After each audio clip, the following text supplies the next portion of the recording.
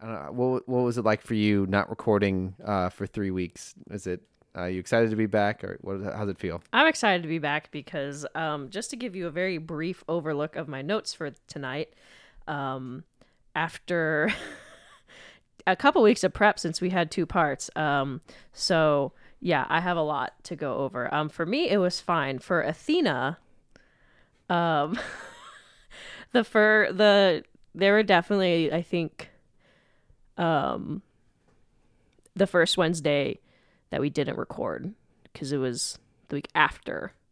She didn't really do much. Mm-hmm. Last week though, there were on Tuesday, Wednesday, she sat by the door and meowed very mournfully around 7:00. And then Thursday night, there's a guy walking out in the hallway and he was talking.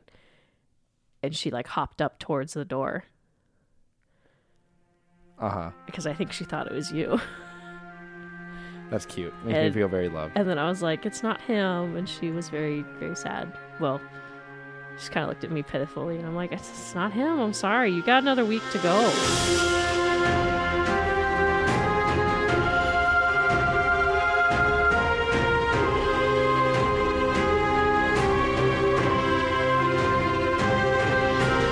While I was gone, you texted me something very funny. You started texting me updates of how many days had been for Athena sent a white boy sighting, a Cameron sighting, which was a direct... 28 days since our last Cameron incident was the first one. Yeah, as of today, it was 35 days since I was last in this apartment. Yeah. And if I'm in Rachel's apartment and it's Wednesday night... That must mean that it's Starformers night. Welcome to Rebels and Robots. It is our weekly discussion about Star Wars and... Transformers. I'm Cameron. I'm Rachel. Welcome to our podcast. This is episode 21 of our podcast. I consistently forget to say the number of the episode each week. It's just a surprise when you look at the feed which episode it is. Yeah, so we, without knowing it, recorded our 20th episode last time we met. We did. We split it up. We did not go into it expecting to split it up. So our podcast can legally drink now. It's not years. It's just weeks. But yeah, so congratulations getting through 20 episodes of this podcast. That's pretty good. And thank you, listeners, for listening to us. Whether this is your first episode or your 21st episode, we're really glad to have you. It's really good to be back. It's been 3 weeks since we last recorded, and we were gone because I got married. Yay! And congratulations! Yeah, well, thank you very much. We're all very excited for you. Well, do you want to kick us off with I would never have thought to even talk about this on the podcast, but there's something from my wedding that I think you want to talk about. Yeah, I have it listed. Yes. So, we get through the ceremony. Beautiful, beautiful ceremony. Absolutely gorgeous, beautiful location, beautiful bride and groom, fantastic, beautiful ceremony. We love it. We sit down, and I say we as in me and our other friends. We sit down at the reception, and the MC starts, we're going to welcome in the wedding party. And a very familiar song starts playing. And, are you going to play it? Uh-huh. So, and I look over, and it starts playing. And apparently, I think the first word, according to a third-party source, aka one of our friends who mentioned it to Cameron, was that what the first words out of my mouth were peak podcast content. All right, I'll stop us from getting copyright struck. Yeah, but that is the Throne Room song from Star Wars New Hope. It's my favorite Star Wars song, and I also thought it a very fitting victorious song to play as my wedding party entered the reception, as well as myself and my wife. It was also very well timed because it gets to the ultimate theme right as they come in. It kind of builds up. Yeah. Yeah, right as you two walked in, and I was like, "This is amazing!" Yeah, right here. Well, it would have been a little bit later when we walked in. It probably would have been more like... Yeah, it probably would have been this part right here. Right. Right. About Now. Yep, that's when they walked in. It was very adorable. We loved it. Thank you. This is before our ears got blasted off by the speakers. Yeah. We could probably tell all sorts of wedding stories, but none are relevant to this podcast, unfortunately. Later, deep fried audios or deep fried ears for us. But yeah, so that's why we were gone for some time. But we're back, and I'm glad that we're back. The last thing I said, that the sign out I had on the last episode was this podcast has survived Caleb being French, Rachel doing something. I don't remember exactly what it was. Something like forcing me to watch Transformers G1 or something like that. And then I said, and hopefully Cameron getting married. So us recording right now fulfills that promise. Yay! Has officially survived at least for one episode. We should end each episode with Cameron staying married. Not that I have any doubts. Yeah. But yeah, so to preview today's episode, so today is Wednesday, June 7th. Tomorrow night, a new live-action, theatrically released Transformers movie comes out. What a fortuitous time to start a Transformers podcast. We didn't even. I mean, like it was part of the idea. Looking forward to things we could talk about, but like we didn't like look forward and think we should start a Transformers podcast because it's a Transformers movie coming out. So, in order to prepare for this new exciting movie, I was going to also say the last movie came out in 2018, I believe. So it's been 5 years since we got a live-action Transformers film. Yeah. Which I think is the longest gap since they started in 2007. Right. There would have been, not that many years between Last Night and Bumblebee. So, this is definitely the longest gap. There was like 4 years between 3 and 4, I think. So, this is very exciting. We'll see how it turns out. We have no idea. I've been avoiding all reviews. Transformers episode. Yes, definitely.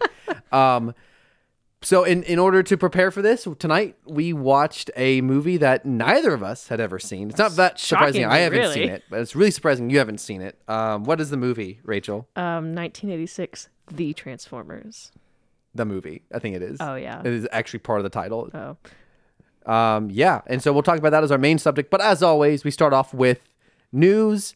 Any thoughts or anything that's happened since the last time we recorded? And 3 weeks is quite a bit of news to talk about. Okay. I don't have anything written down. I trust you that you have anything written down that I would have written down. So Did you go see for news while you were away and you're like, Rachel's probably seen it. Yeah, exactly. You're like, she's probably got it. I did not anticipate that there'd be anything small enough that I would have to write it down. So I trust that you have everything worthwhile. So I feel like the most surprising bit of news is you've probably seen the screenshot. I can't remember what exactly it was.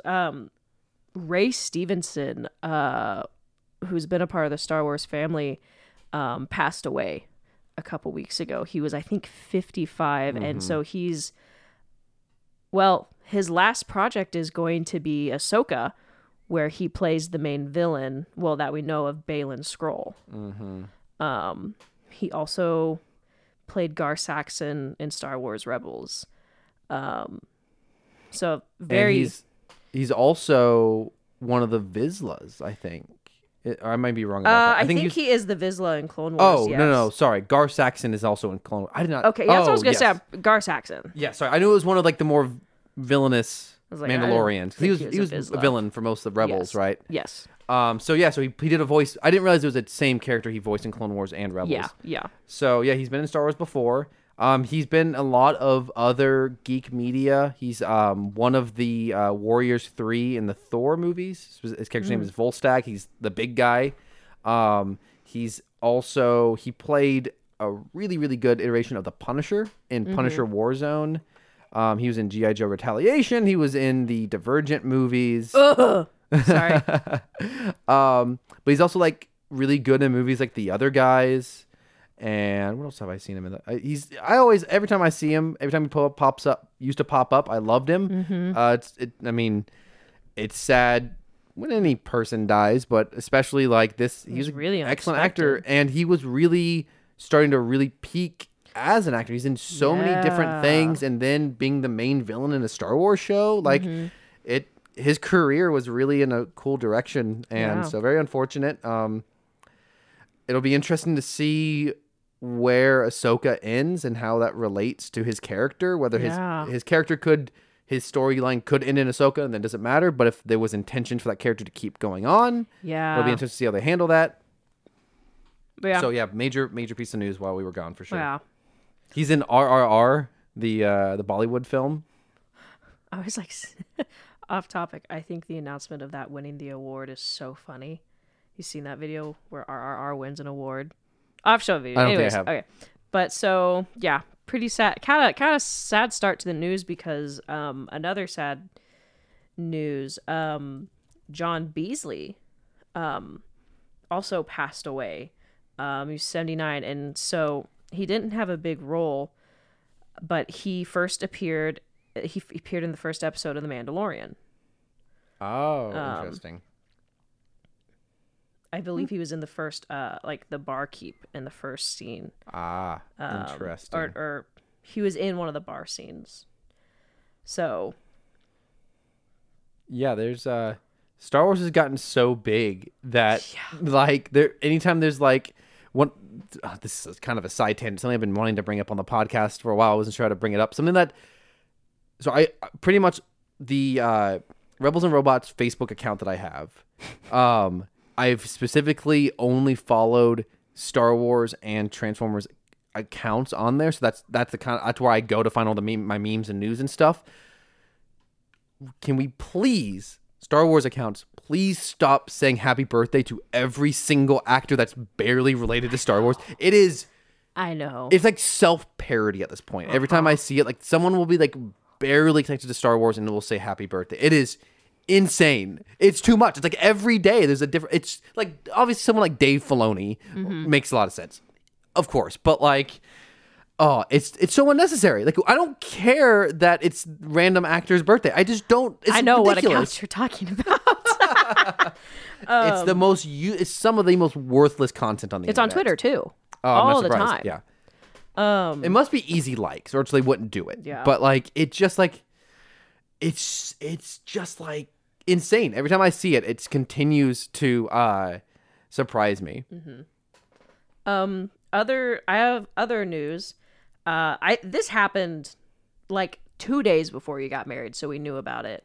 And that was announced. Disney's Galactic Star Cruiser Hotel will be permanently closed in September. A lot of great memes about that for sure. Yeah. My favorite of which being all of the people kept taking images of it and putting Spirit Halloween costumes Spirit over of Halloween it. on So it. funny. Yes. So good. So I think they're still trying to figure out what they're going to do for all the people who had already had trips reserved after September. I'm guessing they're going to. I don't see a reason why they wouldn't refund. I mean, I can see a reason. It's like you don't have to pay people back. Okay, well, aside from the obvious, but if you hear crunching in the background, it's Athena. our supervisor Athena. She's there she having a is. snack. Stick around, Athena. I have something that involves you later. Oh, anyways, ominous. So lots of funny jokes about that. I've seen some interesting discourse.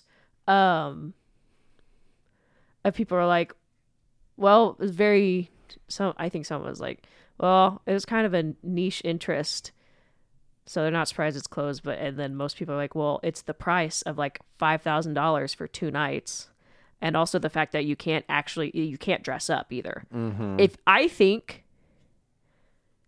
price is, if you ask me, outrageous. Totally. But I think if they lowered the price and allowed people to dress up, like cosplay, oh my gosh, can you imagine how popular it'd be? Yeah. I think people would love it. I do find it hilarious.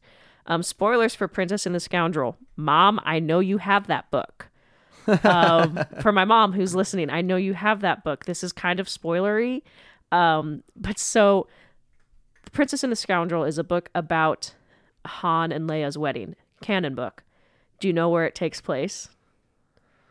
I don't think so. On the canon Galactic Star Cruiser. Okay. We did talk about this. I thought we had talked about it before. I mean, it's not major spoilers. I think it says it on the inside of the book leaf. But anyways, spoilers, Mom. Sorry.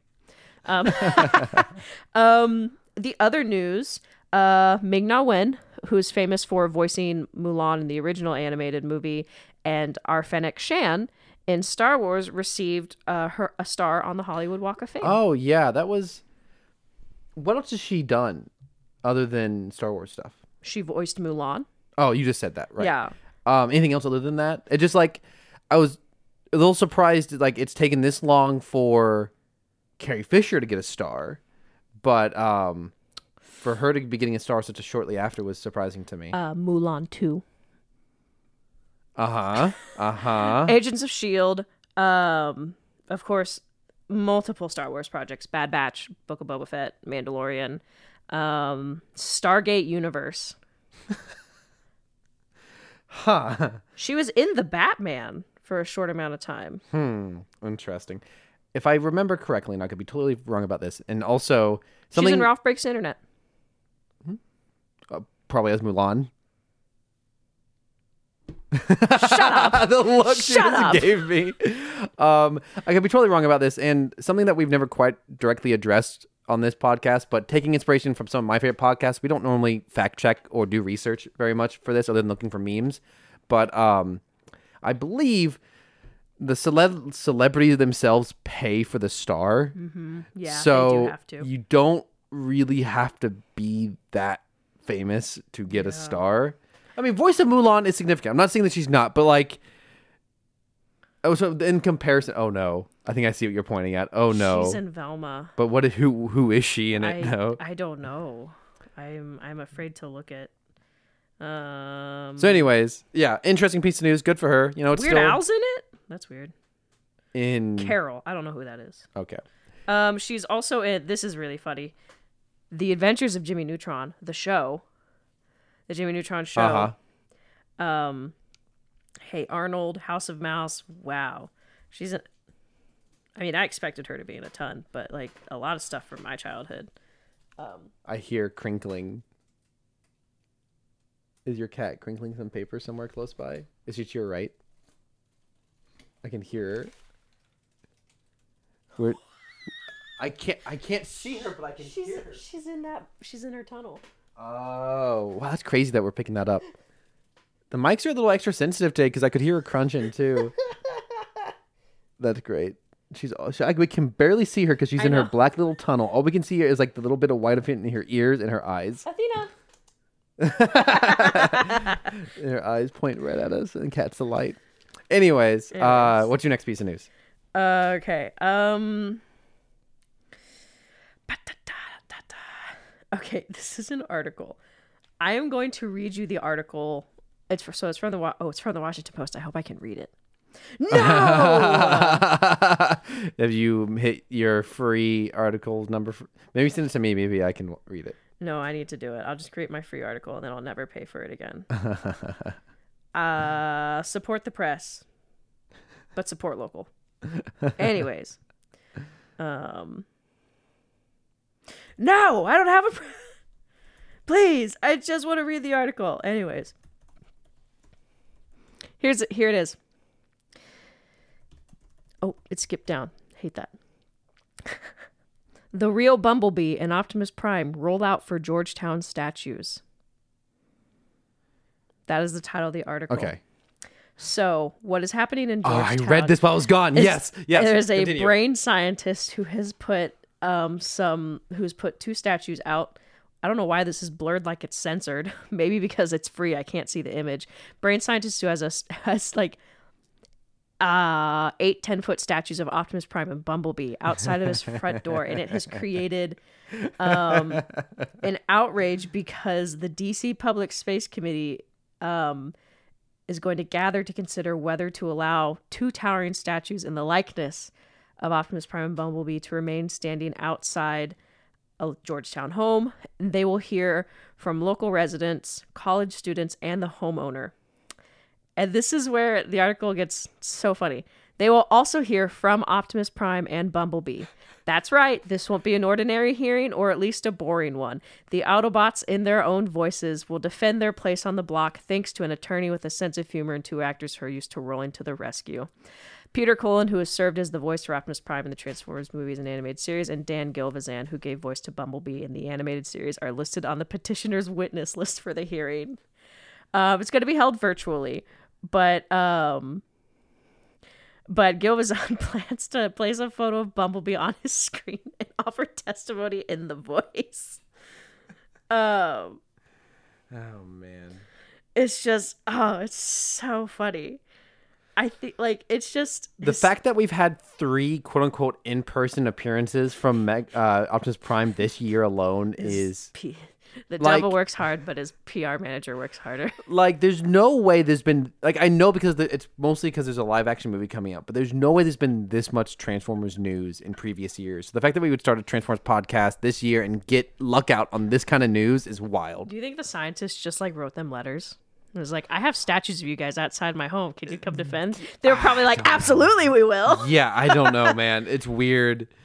It's so fun. It is fun, for sure. Would Chris Hemsworth do that? I don't know. I don't know. I have beef with the casting let's for next year's animated movie. Let's write him and ask him.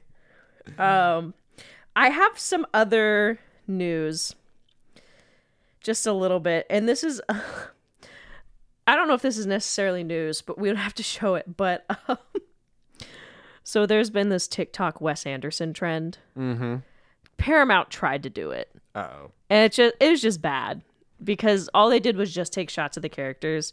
The Wes Anderson trend is like where it's like, oh, live your life as if you're a Wes Anderson character. Some of them are really good, and Paramount was just not doing great. Yeah, it's just. Also kind of relevant to this, a lot of people have been using AI to make if Wes Anderson made something. I think the first major one was Star Wars. Oh, yeah, I saw at least recently. That was kind of interesting. Yeah. So this is... I thought this video of Cameron Monaghan, I think I say his name differently every time. And he is... Cal Kestis! Okay. Is his interview from... Star Wars Celebration is just aggressively chaotic. Oops. It's an ad. Don't listen to it. It's an ad. It's an ad. Ladies and gentlemen of Star Wars Celebration 2023. So, Cal Kestis himself, Cameron Monaghan. I've said his name differently every time. So anyways, this is a 3.5 video. And every time they ask Cameron something about, it's just, is there going to be a poncho? And there's one bit that just gives an aggressive amount of energy of this podcast. Okay.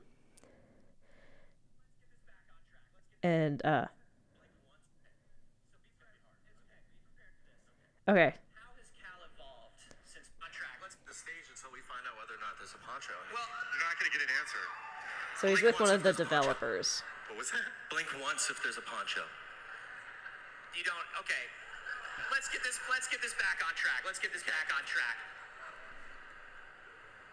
Here's a real question. Yes. It's not poncho related. Okay. So be prepared. It's okay. Be prepared for this. Okay. How has Cal evolved since we last saw him? What's going on with him?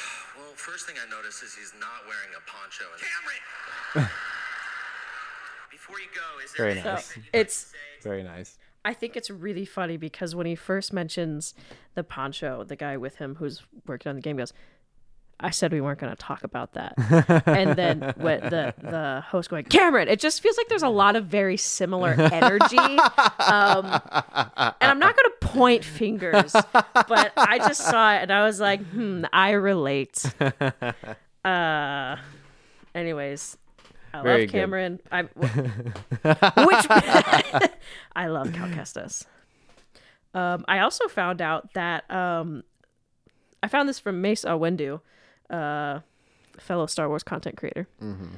He posted, so there's a Tarkin book, and apparently it's canon within that Tarkin hates having to wear his military boots. It's canon in Star Wars universe because apparently Peter Cushing hated them on the set of A New Hope. Yeah, I've heard which this. is just kind of interesting. I think it's just kind of funny that someone was like, Uh-huh. yeah, that checks out. Very fun. I like that. It's a fun little detail. That's really all the news I got. All the other information I have is about Jedi Survivor. So you finished the game. I finished the storyline. Oh, the storyline. Am I Yeah, the close to campaign. 100%ing it? Yeah. Absolutely not. Do you want to give us just some general overviews of your final opinion? Not final, but like after completing the story, how do you feel about it? I enjoyed it more than Jedi Fallen Order. I think they made a lot of good quality of life changes. Okay, Cal Kestis is in my top 3 Jedi. Cool. I really like Cal. He's just lovable. Yeah. What makes him so? I really like. What's your favorite? In the first game, a lot of Cal's development is healing his relationship with the Force, which he cut himself off of after, Order 66, which was traumatizing because he was a child. And so that's the first plot, really, like healing his relationship with the Force. The second game is a lot of the plot. Gosh, I loved it.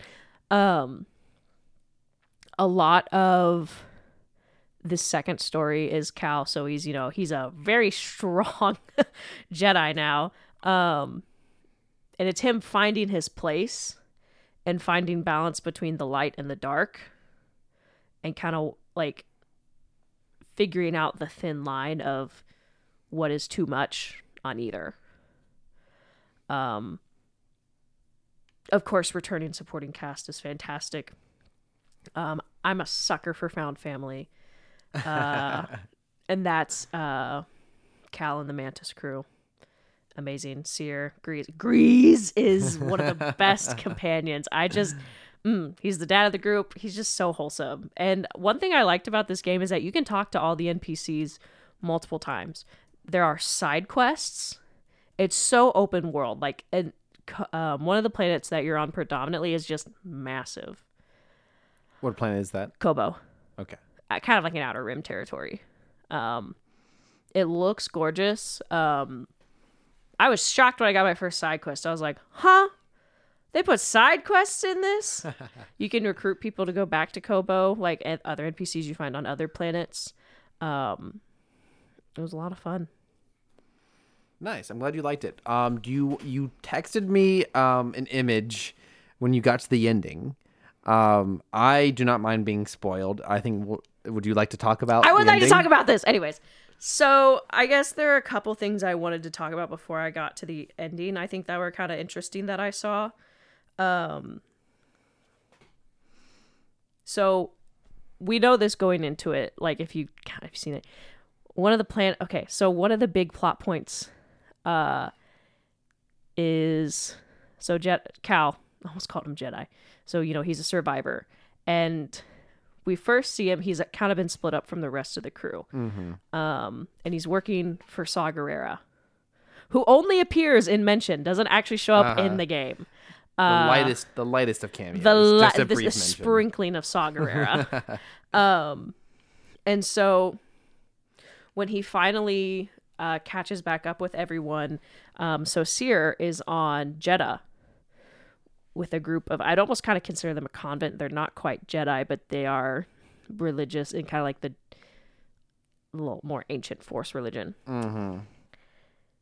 Seer and these others have created the Hidden Path.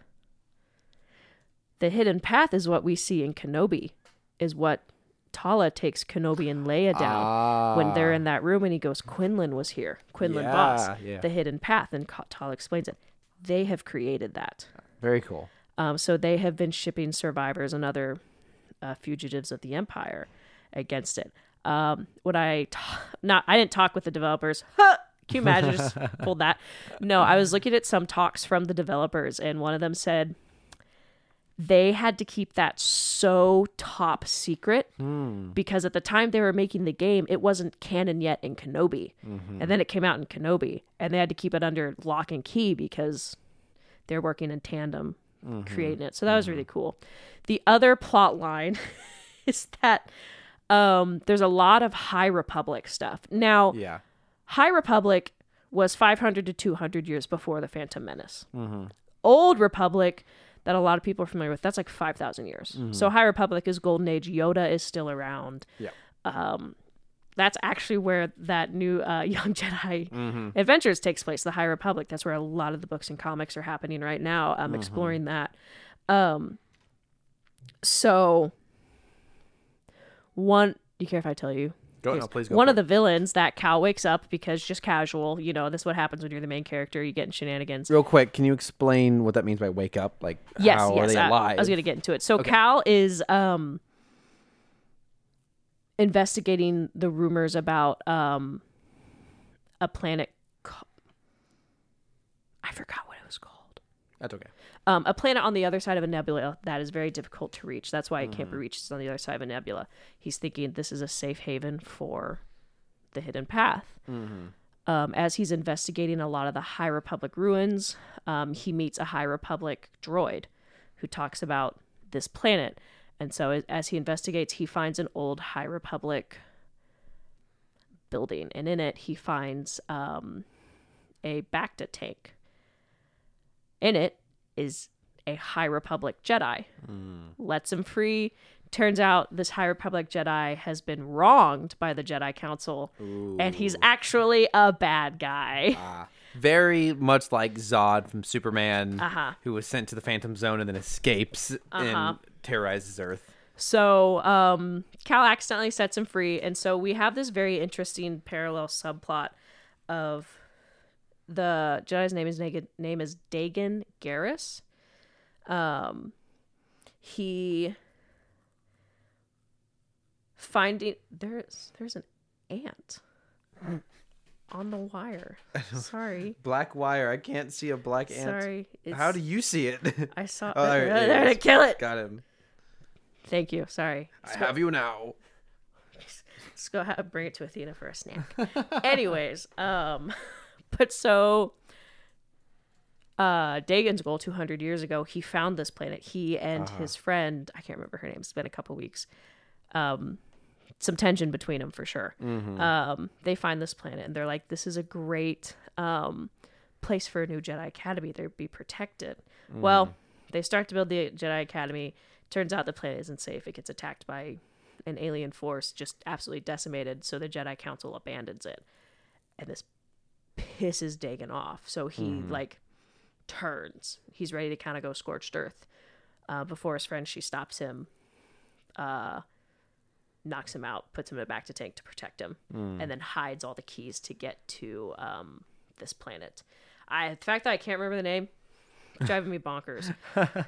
But so there's a very interesting parallel of the villain focusing so highly on getting to this planet that he's willing to do anything, and we almost see Cal following a similar path. Ultimately, it gets to the point where he realizes, if I go too much down this path, what good is it? If I'm trying to do good, that I do bad in order to do it. So it's just amazing. I love it. It's like poetry. It rhymes. So very good plot. There are some very interesting comments that I thought were interesting. Yaddle is mentioned. Nice. You can find a book called The Theses of Yaddle. Oh, that's cute. Very cute. Cal's like, I think my master had this one when you pick it up. It's very cute. Yeah. Cal interacting with anything and everything is amazing. It's just so, I don't know. I feel like that's something you would do. He interacts with BD1. You can give him little pats as he sits on your shoulder. Seer, who wasn't Cal's Jedi master. Seer is a Jedi that Cal ran into in Jedi Fallen Order. I see. But they kind of... How many... At this point, there's like 50 Jedi. There are 50 to 100 out of 10,000. I see. So I was thinking, in technical standards, we as humans, when we look at animal, like species extinction, we would consider that nearly extinct, if not extinct. But so, yeah, there's a lot. They really bond because Cal lost his master to Order 66, and Seer carries a lot of guilt because her Padawan became an Inquisitor. Ooh. She is second sister. Wow. There is a lot of trauma for them to unpack. So they kind of, they bond because they're both hurting. When you meet Seer on Jeddah, they bring up the Clone Wars. She makes an interesting quote, which I feel like is kind of the first time we hear this mentioned. She goes, Cal, you were just a child when they sent you off to war. And she goes, I remember there was a time when the Jedi were more than just weapons. And I just thought it was kind of interesting because we don't often see in universe when they put children on the front lines. Yeah. As the Jedi did. Now, some of these are pictures. There's this really cool DT looking sentry droid that looks similar to some things we see in Mando. Oh, Season 2. Oh, absolutely. I'm assuming DT stands for Dark Trooper. Yeah. Dark Trooper sentry droid. So anyways, that was really cool. I'm going to skip a lot. These are some things I thought were adorable. On Jedi, you travel through some tombs because, I mean, it's like a pilgrimage site. This is a gonk droid buried with its master. Aww. And I was like... Is that one of the tuxedo ones? It's one of the tuxedos. They dressed him up. Anyways. There's a portion in Kobo where there's a Lucrehold separate... Okay, I haven't been able to talk all day. A Lucrehold separatist ship. And in it are old Vulture droids and AATs. Like a ton. And you end up fighting some battle droids, right? Yes, there's a ton of battle droids. They're hysterical, as always. There's one where that monologue's on a cliff you're under, and he's like, this is a nice view. Wow, I wish I could... Yeah, whatever. And then you can let him monologue before you kill him. I did encounter Rick, the door technician, which is a joke of... you turn down a hall at an Imperial base, and it's a scout trooper, and this big health bar comes up. It's just this Rick, the door technician, and he charges at you, yells, and you cut him down in one swipe. One of the interesting things about this game is there are multiple different stances. You can do the very typical single blade, you can do a double blade, you can do a dual wield, and blaster wield. Blaster wield is really funny because it's like if Ezra wasn't afraid to kill people.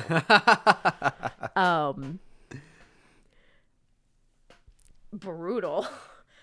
Some of the kills Cal Kestis has in this game are pretty rough. There was a great meme that I saw. It's very niche because of the reference, but it said something like, how could they do more with Jedi stuff in Jedi Survivor? And then it's a character from a show photoshopped to look like Cal Kestis, and it's the second boss from the show IT Crowd. When he opens his drawer and he goes, "Look, a gun!" I saw a which comment. is an incredible reference. I saw a comment. It was like, imagine you're a purge trooper that's trained their entire life in hand-to-hand combat to kill Jedi, and Cal Kestis shows up and just shoots you in the face. Very Indiana Jones of him. There's an interesting moment where Dagan, the big bad, finally encounters Imperial stormtroopers. And he makes this comment where he's like, this is the army that defeated the Great Jedi Order. And it's like, technically, it's not. Yes. Those were the clones. I kind of had this mental image of like, all I can imagine is like the remaining Jedi meeting up, just like discussing what they did. Ahsoka's like, I put together a spy ring for the rebellion. Ezra, I freed an entire planet. I don't know. Yoda and Kenobi, we made sure the Chosen One survived. Cal, I released and fought a corrupted High Republic Jedi. Can you imagine? I don't know. There's just a part of me that's like, I feel like I'm gonna be like, what? Like everyone fighting the Empire. Cal Kestis, I accidentally woke a guy up from 200 years ago, and now he's a Sith Lord, so I have to take care of it. I don't know. It's kind of funny. So this is gonna be serious spoilers, if you don't mind. Go for it. You defeat Dagan Gera about 3/4 of the way into the game. And I'm like, I'm really confused. There's a decent amount of this game left. Who's going to be the big bad? Extreme spoilers for Jedi Survivor. There's a character that's been with you just throughout this game named Bode. Jetpack, works for Saw Gerrera, has worked with Cal for a long time. They're besties. They get back to Jeddah, and then the Empire shows up. And Bode has betrayed them to the Empire. Ooh. And this was honestly such a gut punch of a betrayal because I was just like, where's the big bad? Like, what? Wow. And I think because there were many, many hours of this game where he assisted you. Mm-hmm. And so I was like, and there's a whole 20-minute stint where they're on Jeddah, the Empire is coming, and Bode escapes with one of the keys to the planet. Cal finally corners him, and Bode tells him, "You weren't the only survivor," and he pulls out a red lightsaber. Oh, and I'm like wow. screaming in my apartment. Wild. I am stunned. Bode eventually knocks Cal off the cliff and he gets knocked out. And so the game then switches for you to play as Seer, which is super exciting. And so we're kind of in this burning Jeddah base. One of the things that was interesting was, so as they're building the hidden path, they are rebuilding and recreating the archives of the Jedi Order as best as they can. So part of one of the rooms in Jeddah is a bunch of archives. I did find it funny because earlier in the game, Seer mentions this library on Jeddah is a second chance for the Jedi Order. And I was like, on Jeddah? Jeddah? Well, unfortunate mining accident. Well, actually, lo and behold, it's not the mining accident that takes it out. It is Yeah. the fire and the Empire bombing it. Oh no. And guess who shows up? Vader. Yes. He has a health bar this time. Oh. So you get to fight him as Seer. And she is kicking his butt. Oh, interesting. Like she's kicking his butt. It actually looks like she's going to win, but Vader pulls a sneaky, and when she charges to kill him and jumps, he ignites his saber, kills her. Mm-hmm. She's alive. It just stabs her, kind of like Qui-Gon Jinn, but she stays awake for a longer time. It's just So also, here's the thing. She did a number on Vader. Vader doesn't even finish her off. He just stabs her and he limps away. He is using the wall to keep himself up. Crazy. So there's a very emotional scene where Cal finally makes his way back to the base, and amazing acting from Cameron during this scene when Seer dies. Just like heart-wrenching. I'm crying. Playing the game, I'm crying. I have a social gathering in an hour where I'm like, gosh, I don't know how to tell them I was crying over Jedi Survivor. It's just it's just amazing acting between them. But I'll wrap this up because this is going to be long. One of the interesting things, so Survivor and Kenobi take place in the same year. So 9 BBY was a very bad year for Vader, having to deal with Kenobi and getting his butt kicked by Seer. So, anyways, the game has a very bittersweet ending. You do eventually end up fighting Bode. You make it to the planet. You get to invade an ISB base, Imperial Security Bureau, and I was super excited when we showed up there. You also get to pull a nice Hitman moment where you can take an Imperial officer uniform, and I was like, very Hitman. Fantastic. Amazing. 10 out of 10. I need to finish it because there's a separate side plotline that I really want to play for a cameo. I think I know which one you're talking about. Yeah. Cool. I actually spoiled that one for me because I was trying to look up someone in the cast. So, fun side note. Bode is played by voice actor Nasir Dalal, who we have encountered before. He was the voice of Vice Admiral Rampart in Star Wars The Bad Batch. No! Yeah. Oh! So that's pretty cool. No way! Yeah. So that's a fun Man, note. everyone hates him. Yeah. This guy's got bad luck with the character department. Everyone hates him. But anyways, I loved it. I thought I would love to have a third one. With how popular this one is, I presume there's almost certainly going to be a third one. It was just so bittersweet because Bode was doing all this because, he had a family, and then when the Empire came, his wife was killed, but he managed to save his daughter. So he worked with the Empire, save his daughter. So he was hoping this planet would be a safe haven. And it's another interesting parallel of, similar to Dagon, he is so hyper-focused, so obsessed with this idea of finding a safe haven that he's willing to do whatever it takes to do it. Good, sounds like good storytelling. I like Anyways, Cal Kestis in my top 3 Jedi for sure. Very cool. Well, I don't know how to transition into tonight's topic, so I'm just going to do this. Oh my gosh. Now we're going to get copyright. Cameron.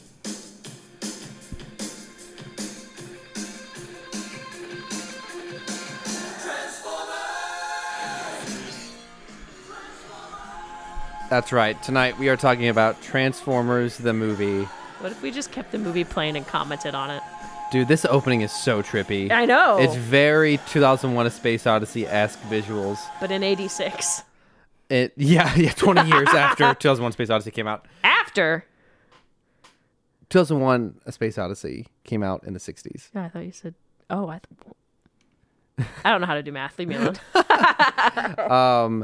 I forgot that. I've never seen it. So this was a continuation of the G1 TV show. I presume it came out after G1 had ended, but I actually don't know that for a matter of fact. Let me see if I can get some information on this. Transformers, the movie. Let's go to the Wikipedia page here and take a look. Let's get some information from good old Wikipedia. It was released in North America August 8th, 1986.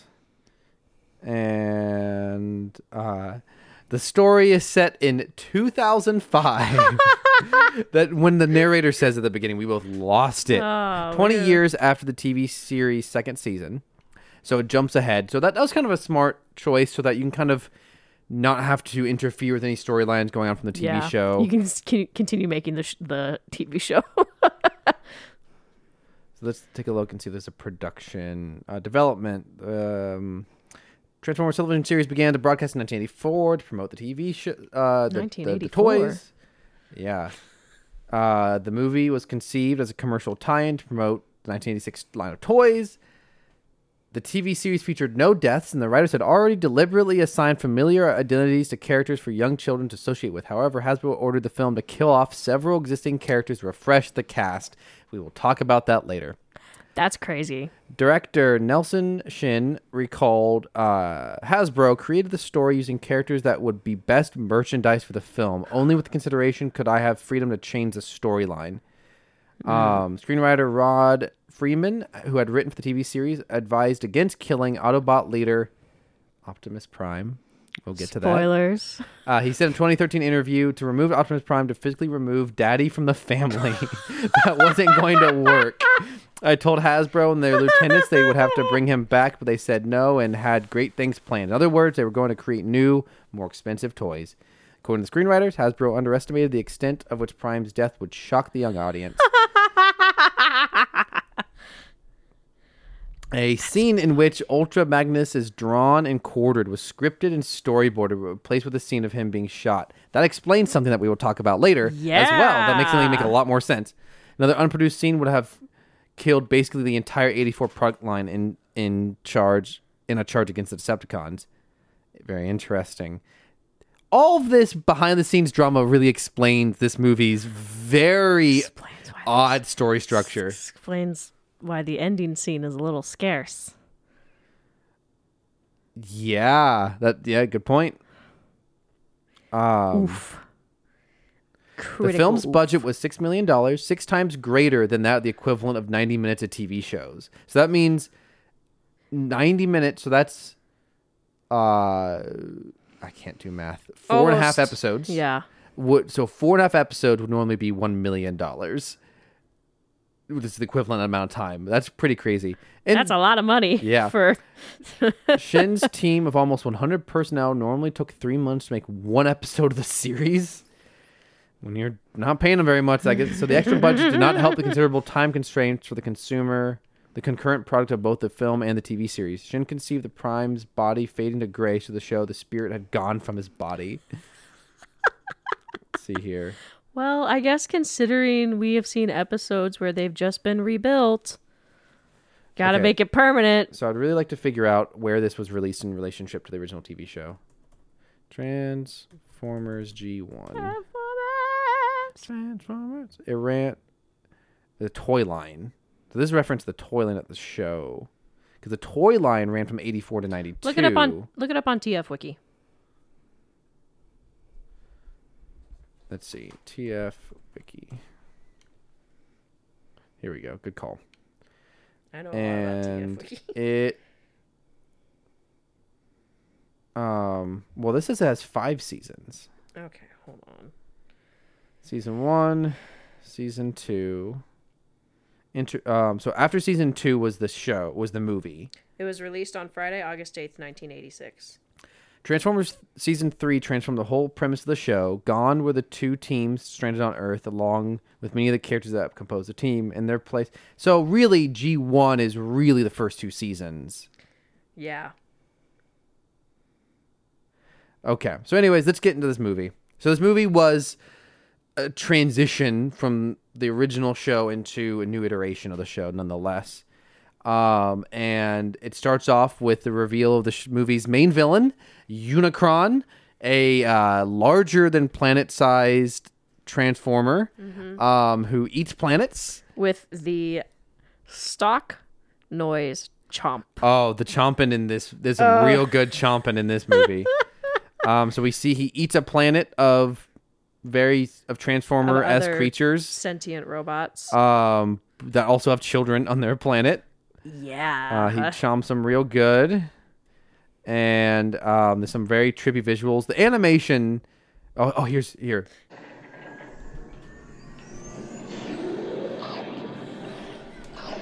I am not doing a single piece of editing. That is the actual audio from the movie. Scooby-Doo style noise. So then we get the opening credits, which reveal this movie's insane cast. Yeah. You've got, just to start off, we'll go from smallest to biggest. Smallest being an actor named Robert Stack, who is a really fun comedic actor. Probably most well known for being the pilot captain who's trying to help them land the airplane. He's trying to like talk them down. He's the one who keeps saying there's a bad day to stop sniffing glue, bad day to stop smoking. He's great in that movie. He's also in movies like 1941 and Basketball. He's a really fun, goofy actor. I don't know. He had already been in Airplane by this point, so he's a very notable comedic actor to show. And he plays in this movie. Robert Stack plays. Shoot, I've lost it. Let's see here. Robert Stack. I'm looking at the cast here. There's so many characters in this movie. It's very difficult. Robert Stack plays Ultra Magnus. So he's a comedic actor, and he plays could possibly the most serious character in this whole film.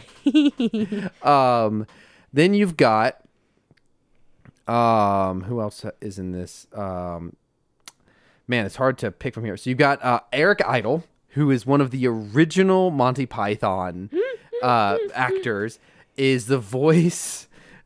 This character is so insane. Wreck-Gar, who we will talk about later. He's supposed to be Australian, I think, even though Eric Idle is English.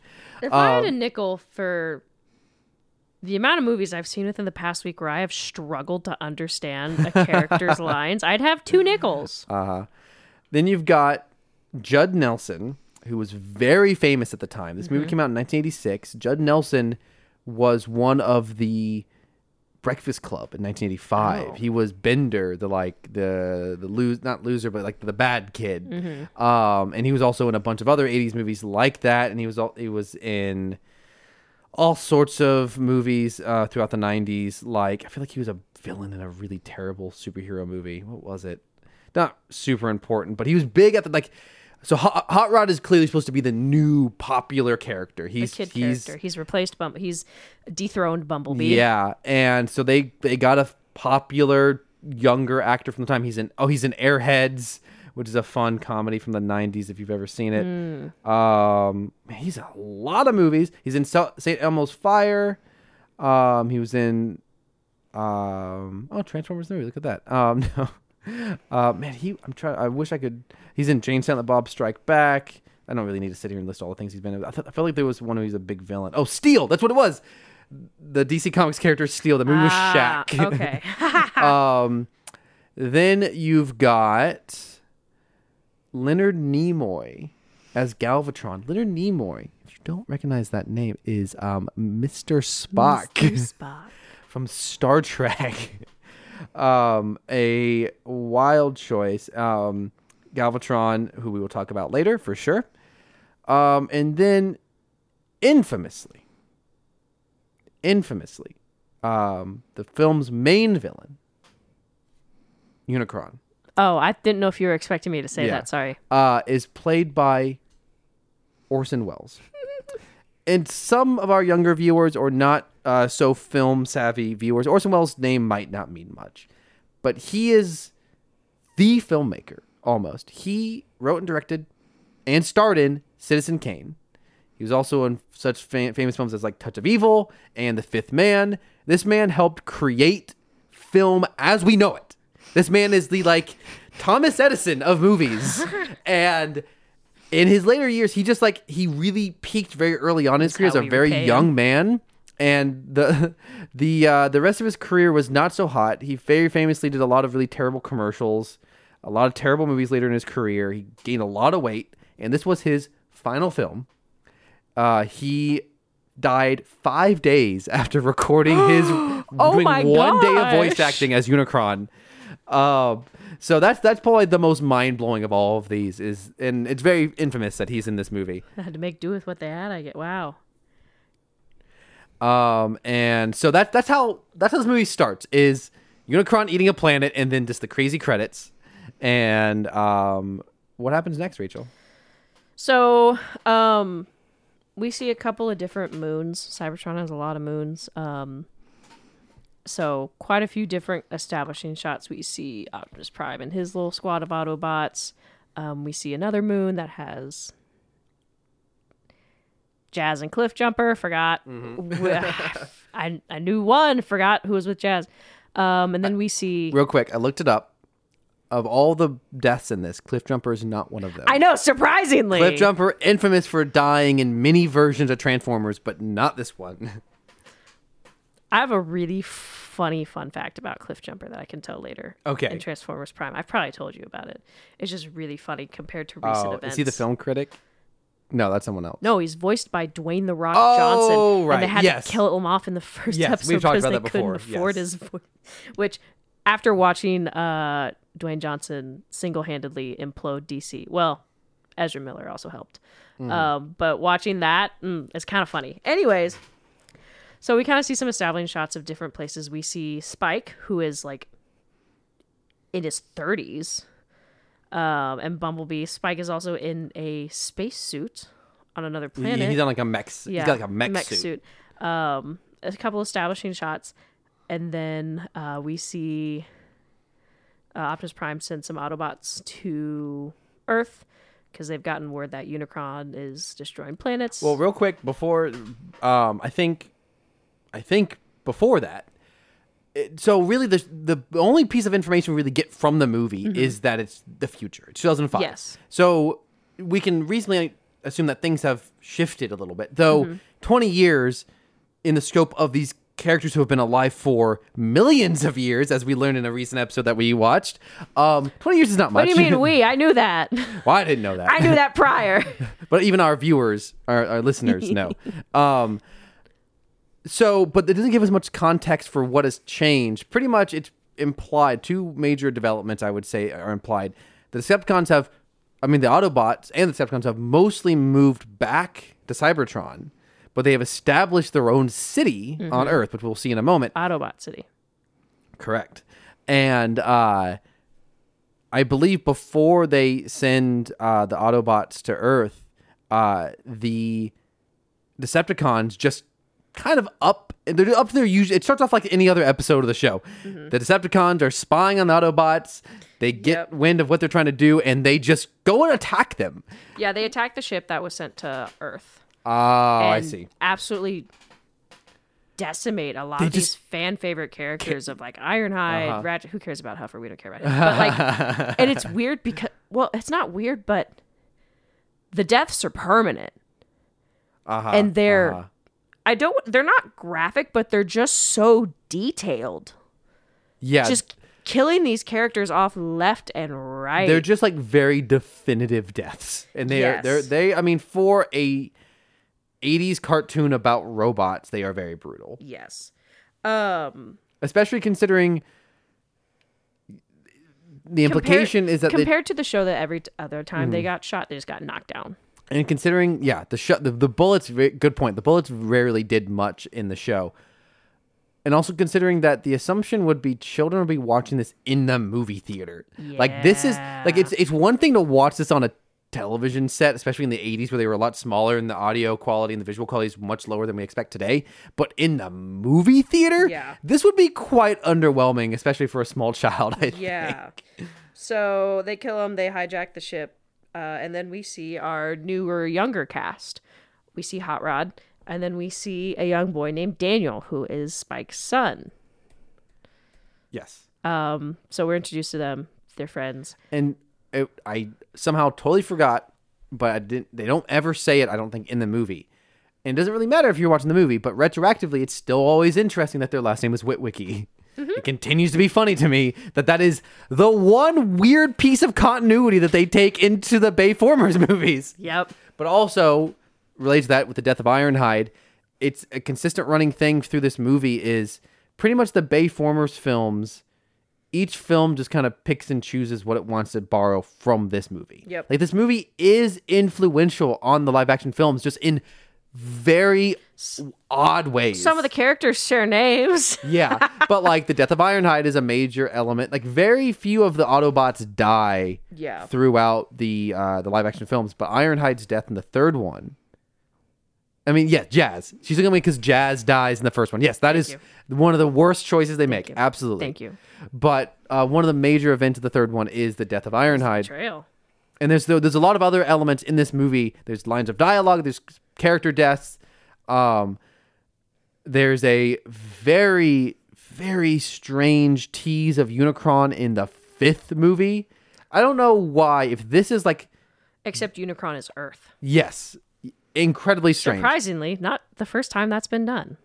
So that's a reference to a different continuity. I see. Okay. So it's not like out of nowhere. No. It's not like a totally insane choice. But nonetheless, so now it cuts to Earth, and this is probably the only time the movie takes any breath. The movie, up until this point and from here on out, is exhausting. But we get a nice, quick scene of Hot Rod and Daniel fishing. That's very cute. And retroactively, it stands out like such a sore thumb in this movie. It's such a strange scene, just considering the pacing of this film and the overall energy. We are introduced to another character, which is kind of important on Earth. Mirage. And in G1, Mirage is a character that talks at the speed of light. Like they recorded his voice lines and then sped him up. And so I turned to Cameron because immediately Cameron goes, oh my gosh, because this is 15 minutes into the film. We know this character is probably going to be around because it's a new character. And I look at Cameron and I go, that's Mirage, who is the new companion. Yeah, he's the main... in Rise of the Beasts. From what we can tell, is the main character in the new Transformers film that's about to come out tomorrow. And so Cameron had a funny comment because Mirage is voiced by Pete Davidson. And Cameron just said they found a way to make Mirage more annoying. This character is exhausting in this movie. And useless too. Yeah, does not contribute much. No. And I can only imagine that he's even more annoying with Pete Davidson. Pete Davidson on like a Alvin the Chipmunk kind of style. This movie also, throughout runtime, is determined to keep introducing more and more annoying characters. Yeah. Like, this movie is dead set on just... Like, I oftentimes will watch animated films wondering, like, what would it be like to be a parent going to the theater with a child? This has got to be... Well, I enjoyed this movie. Like, I don't think it's necessarily a good movie. I mean, clearly, its purpose is to kill off all the characters and create new toys. That's a terrible purpose for a movie. But with higher quality animation and the general just insanity of this, I respect this as a unique piece of media. And there are significantly worse movies you could see as a parent. But just imagine if you're a parent in the 80s in most of the cartoons you've seen are like the Fox and the Hounds and Snow White and the Dwarfs and the Seven Dwarfs. This thing would make you want to tear your ears off and rip your eyes out. Oh. It is horrifying. Let me get to my next comment. I hate the soundtrack. The fact that within the first 20 minutes we got 3 pop songs. Yes, that was the thing I was going to talk about too. It's so grating. I'm trying to find the first example of it. Here it is. Yes. So this is as the Autobots are dying. Awful. It's horrible. What is this? It's so bad. It's so out of place. It's almost like someone left their music on. Someone in the recording studio. Yeah. That makes a lot more sense. But it's just... I'm not so sure. bad. I can't really figure out how to confirm this, but I feel like a lot of this music is original to the film. Like, they are pre-existing bands that made music for the movie, which was really popular in the 80s. Nonetheless, regardless, they are so... And not only are they bad, they're bad songs, they are so ill-fitting. Yeah, they so don't out of ever tone. match the scene. No. There's one instance where it's so on the nose it's funny, and that will be towards the end of the film. But other than that, the music So bad. never ever matches. What most of the time, it's this very upbeat hair metal or like 80s pop music to war. It's not even like fun action like a Guardians of the Galaxy or a Spider-Man, where like there can be like kind of fun, goofy action where it's like it's kind of like not so violent or intense. This is all out war. These people are killing each other. They're robots. There's no blood, but people are getting blasted to pieces, and the music it sounds like this.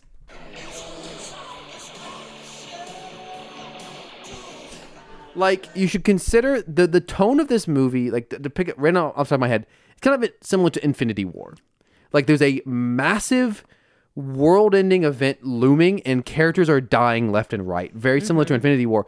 Imagine if Infinity War opened with, like, Black Eyed Peas music. Like, that's what this would be like.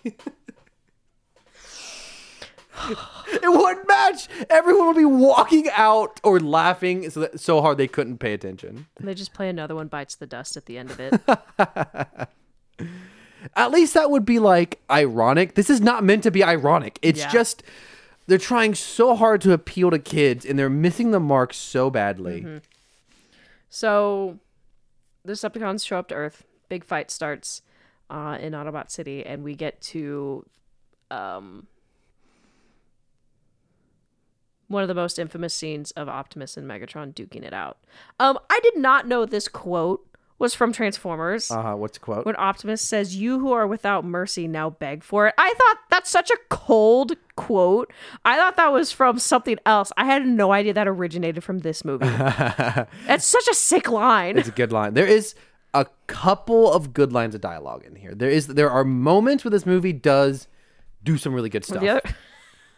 A moment that is not necessarily that, but I found like another example of this movie being very weird tonally and just like not considering what it's doing. Like, this movie, I feel, is mostly meant to be is intended to be a fun kids movie, but like if these things were humans, the things that you're seeing would be horrible. It'd be like Saving Private Ryan opening beach scene. Like, there's a part where Starscream's foot gets stuck in a door and he has to shoot it off to escape. Yeah, before he gets crushed by another door. Yeah, like it's one thing to like have a character narrowly escape death. It's another thing to have them mutilate themselves to survive. Yeah. Oh man. Also, another note before we get to the Optimus and Megatron fight. There is what is her name? Alita 1? Is that her name? This is RC. This is RC. Okay. In this movie. Yeah, so RC shows up and you just go, girl! It cracks me up. I think she's the only one in this movie, as far as I can tell. One of the quintessence judge has a female voice and head. Okay. But anyways. That barely counts. Girl! That cracked me up. You know she's a girl because she's pink and got lipstick. And taking care of the baby. Yeah, that was weird. Anyways, we get to a total knockout Optimus and Megatron fight. And Megatron says something that I think is the only piece of dialogue Michael Bay was interested in. Optimus lands and says, "Megatron must be stopped at all cost." Which is very much in line with his character from the Bayformers movies. And which feels like imagine, like, we'll never encounter in our lives 8 million of anything other than like maybe sand, like in seconds. Like 8 million is such a astronomically large number. Let me Google search how long 8 million seconds. How long is 8 million seconds? It's only 3 months. Okay. So you go through millions of seconds, but other than that, you don't really like 8 million days. Like, my point is 8 million years. Oh, okay. Is how long this war has been going. Yeah. So imagine 8 million times someone does the same thing. Even if it's like once a week. It's like poetry. Like hundreds of thousands of times Megatron and Optimus have fought. They have such beef. And every time they are like, this ends now. No, it's not. But this time it does. It feels so insane that they go into this fight thinking this fight will be any different. But it finally is. Why is it different, Rachel? So Optimus has Megatron cornered, and Megatron's like, I don't want to die. And Hot Rod jumps in to rescue and screws it up. He gets taken hostage, and Optimus doesn't want to shoot Megatron. And ultimately, it leads to Optimus being gravely injured, and Megatron too. So ultimately, Optimus dies. Also, not only does Hot Rod constantly mess up, he's got the worst colors of most Transformers. Yeah, he's rough. Like bright orange and like a pale maroon. It's just and he's got flames painted on him. It's just because he's a young man. And I had forgotten, quick aside. I hate that. I hate this so much. The version of him in the Bayformers film is like, I don't know what's worse, the fact that if it's his design or the fact that he's French. He's nothing like this character. No. There's no relationship whatsoever. I would not be surprised if they had no idea there was a character named Hot Rod and they just used that name. Because, like, I don't like this character. They just looked up names on TF Wiki. Probably. I don't like this character, but if you liked this character, the version in the live action movie would be a total travesty. Yeah. Like, it's like totally unrelated. Not the same. Anyways, continue. So he dies. Optimus dies. He passes on the matrix of leadership to Magnus. Which is pretty much just his heart, effectively. It comes straight out of his chest. No, it's different. It's something the Primes It's not his have. heart. Okay. No.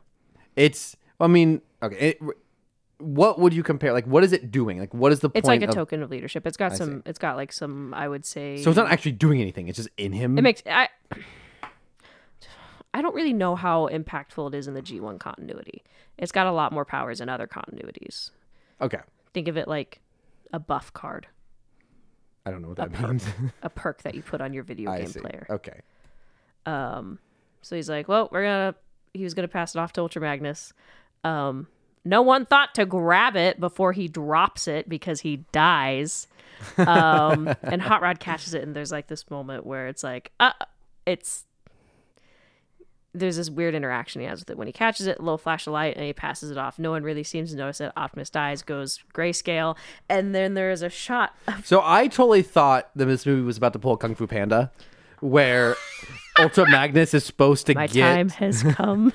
No, I totally thought that Ultra Magnus was supposed to be the leader, and in that moment, Hot Rod was going to screw things up again and accidentally touch the leadership thing and become the leader right that moment. And then like the movie makes this huge deal out of how he touches it, and it's like lighting up, and then he just like casually hands it to Ultra Magnus, who then like fumbles to put it in his chest. He has like readjusted. It's one of the most awkward pieces of animation really in the whole movie. And so we get a shot that made us laugh really hard. Oh, FYI, this movie is free on YouTube if you just Google search it. Yeah. The scene where the scene switches to Daniel, who's crying. So here's the order of things.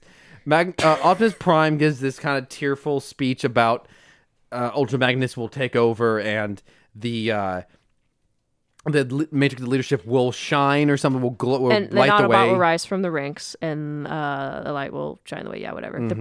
Some random prophecy he's never talked about before. Just like in Lego Movie, who just makes it up on the spot. And then Optimus just totally drains of color. He just goes from being blue, red, and white to totally black and white grayscale. And then it just cuts to Daniel, this like 10-year-old boy's face just weeping. It is too good. Daniel wept. It's so funny. Very good. Very nice. Yeah, it's just, and so. Oh, also, sorry, previous to this, Starscream, who, if you haven't caught on yet in our previous episodes, Starscream is the second command to Megatron for the Decepticons. Some reason. And he's constantly trying to betray. He's vocally, he will, every episode says to Megatron, I'm going to kill you and take your spot. And keep him around for kicks. And Megatron pretty much just keeps him around just to prove him wrong and constantly berates him because he'll like, Megatron will like, there'll be like a brief hint that Megatron might be gone and Starscream will declare himself the leader of the Decepticons and then totally royally screw everything up. And that doesn't change. It doesn't matter what continuity. After the total knockout fight with Optimus, Megatron is like on the verge of death, and Starscream, in his most glorious possible moment, finds Megatron. Like this is the thing he's been living for millions of years, and he kicks Megatron and goes, eh. I gotta find this noise because it is too good. It is so. Here, I think this is it. Oh, yep, this is it.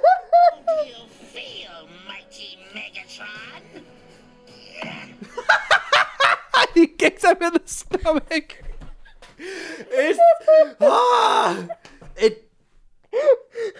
If I rated the movie based off of moments like this movie's a 10 out of 10. There's enough moments like this where I died cackling that make the movie a 10 out of 10. Like pure entertainment, enjoyment level, this is almost sustains this movie's hour and a half runtime. It's too good. Oh my god. Like the movie is so self-serious. The other thing is the other Decepticons are off screen. They just watch this. They're like I also have written down there's a close-up of Megatron's face somewhere in here and he is so crusty. This man, in order to like detail like how beat up he is, they just put a lot of lines on his face, but it just makes him look crusty. Also, there's a lot of weird shots like this where like the edge is dark. Yeah. It's a weird animation mistake. So good. And of course, shout out to one of my favorite Transformers choices, a train. And his name is, what is his name again? Astro Train, because he's a triple changer. He's a train and a ship. A rocket ship. He's hilarious. I love him.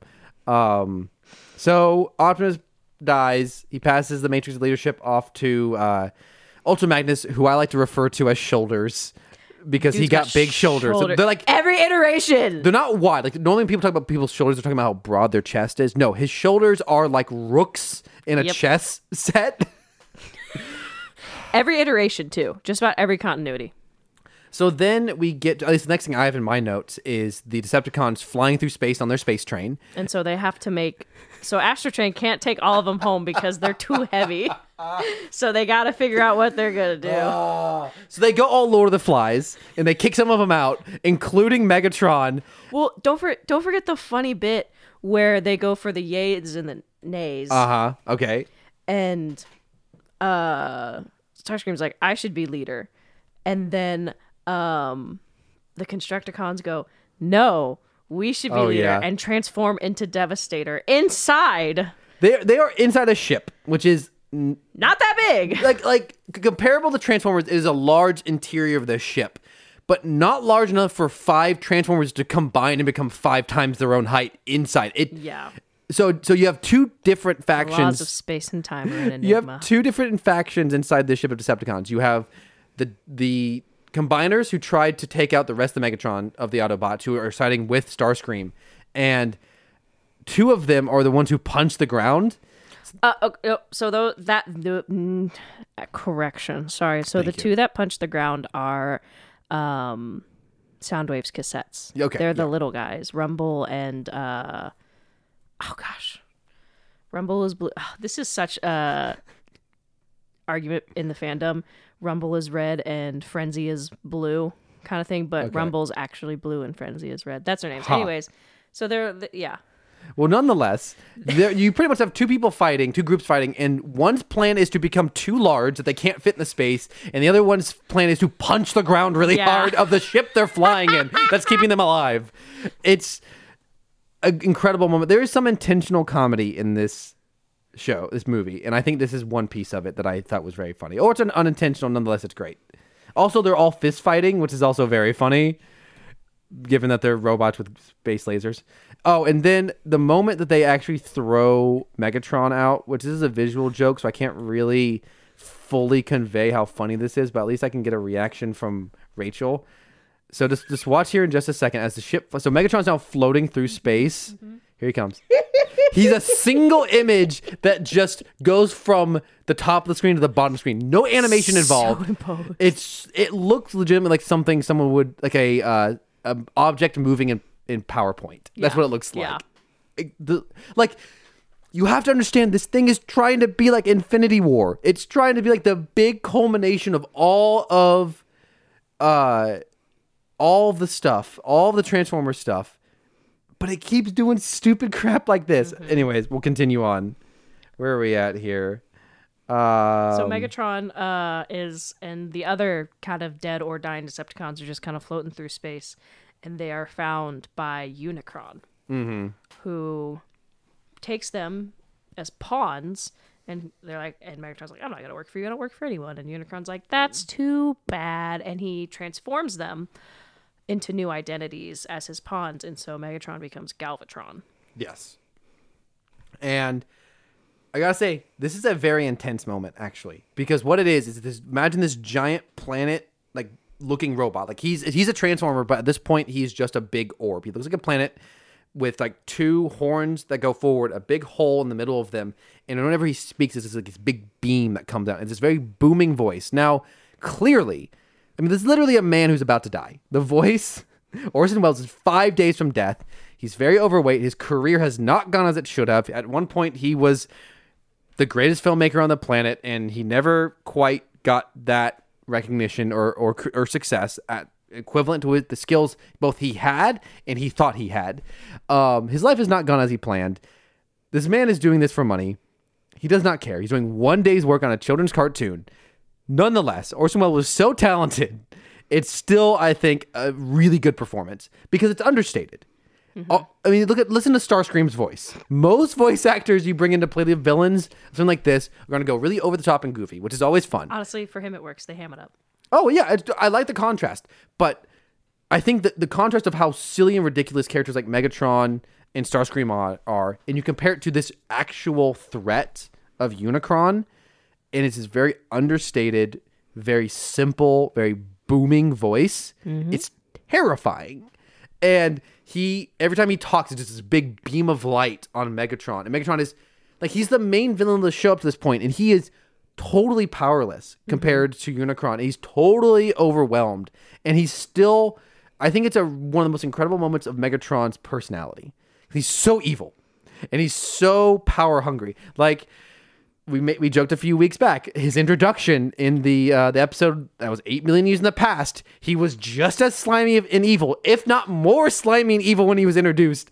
He's such a ridiculous, silly character, but to see him in the face of death and total defeat and what is pretty much evil God. No, this is pretty much their Satan. This is their devil. Unicron talks like God talks in the Bible, pretty much. Like, wildly different, but... Well, I mean, his purposes are different, but like the I think they took a lot of biblical inspiration for his dialogue. He's terrifying and totally overwhelming, and still Megatron will like refuse. Like he's like, no one summons me, and Unicron's like, I guess this is the first time. Like Unicron has zero.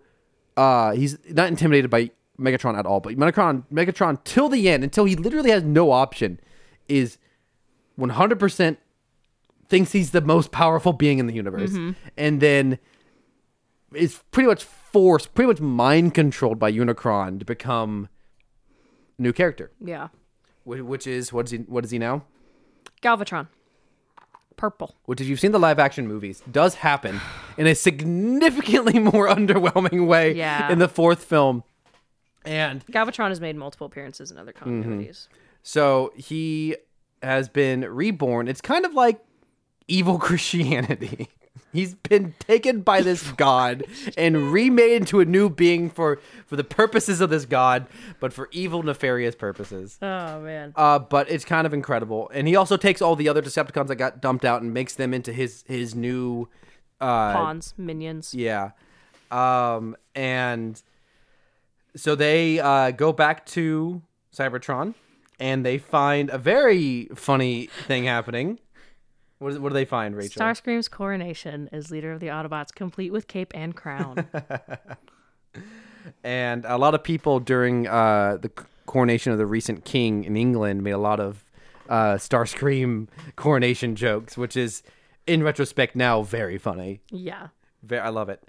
And there's a good joke in here where Starscream is waiting to have the crown put on his head, and all the Decepticons playing the trumpets won't stop. There's trumpets! Yeah, how trumpets work with creatures that don't breathe air doesn't make much sense, but it's a good joke. The fact that they keep playing and won't stop, and he has to like shoot a laser and destroy the trumpets is really good. My next note is after this scene. Do you have anything else from this scene? Galvatron shows up. Oh yeah. And interrupts. Starscream's like, "Who are you?" And Galvatron makes a comment. "Does this sound familiar?" Transforms into a gun and just kills Starscream. So good. And it's like, wow. Cold-blooded. And so, So now, in case you forgot from earlier, we mentioned it, Galvatron is now voiced by Leonard Nimoy. Yes. Spock, which is a really interesting choice because at this point, Star Trek is huge. The movies, like the TV show was big for a TV show, but the movies have now come out, so like most people know Star Trek at this point. Mm-hmm. And the cast Leonard Nimoy as a villain, I think, is a pretty bold choice. Yeah. So Galvatron's like, "Do any of you guys want to still follow that guy?" To the other Decepticons there, and they're like, "Well, no." Wow. And they immediately side with Galvatron. And, valid. So then we get to the next scenes of, I think we go back to Unicron, and he's wreaking more havoc across the universe, and he starts taking out some more moons where we see familiar characters that we saw established a little bit earlier in the film. That's Astro Train, by the way, normal sized. Oh. Cameron is flipping through. Well, that's one of the most... Oh, real quick. Now that I'm seeing the horns reminded me of an element of this movie as well. So the horns... So most of this movie, the animation... It's kind of hard to fully differentiate here. The animation is mostly consistent. Like, as opposed to your very silly cartoons that have squash and stretch and movement, like characters change shape and size to match the humor. There's two examples where this movie goes very cartoony. One, Devastator, one of the combiners, hits one of the Dinobots in the head, and his eyes move off of his head. Yeah, very not an animation accident. This is clearly meant to be funny. Another example of this is the horns go big and small when they're playing it, which is very silly. Anyways, so what was I about to say? We were talking about after this. Yeah. So Galvatron reinstates himself as leader of the Decepticons, and now Unicron is attacking some of the moons of Cybertron, which we see Cliffjumper and Jazz on, and so.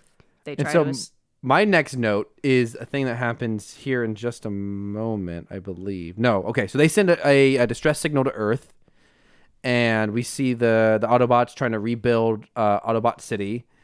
Cliffjumper and Jazz are attempting to escape. So as we saw earlier, pretty much how Unicron eats a planet is he has his big mouth and he just absorbs everything. He's like a black hole. Exactly. And so their ship takes off and then just dead stops in the middle of the air and just hangs there.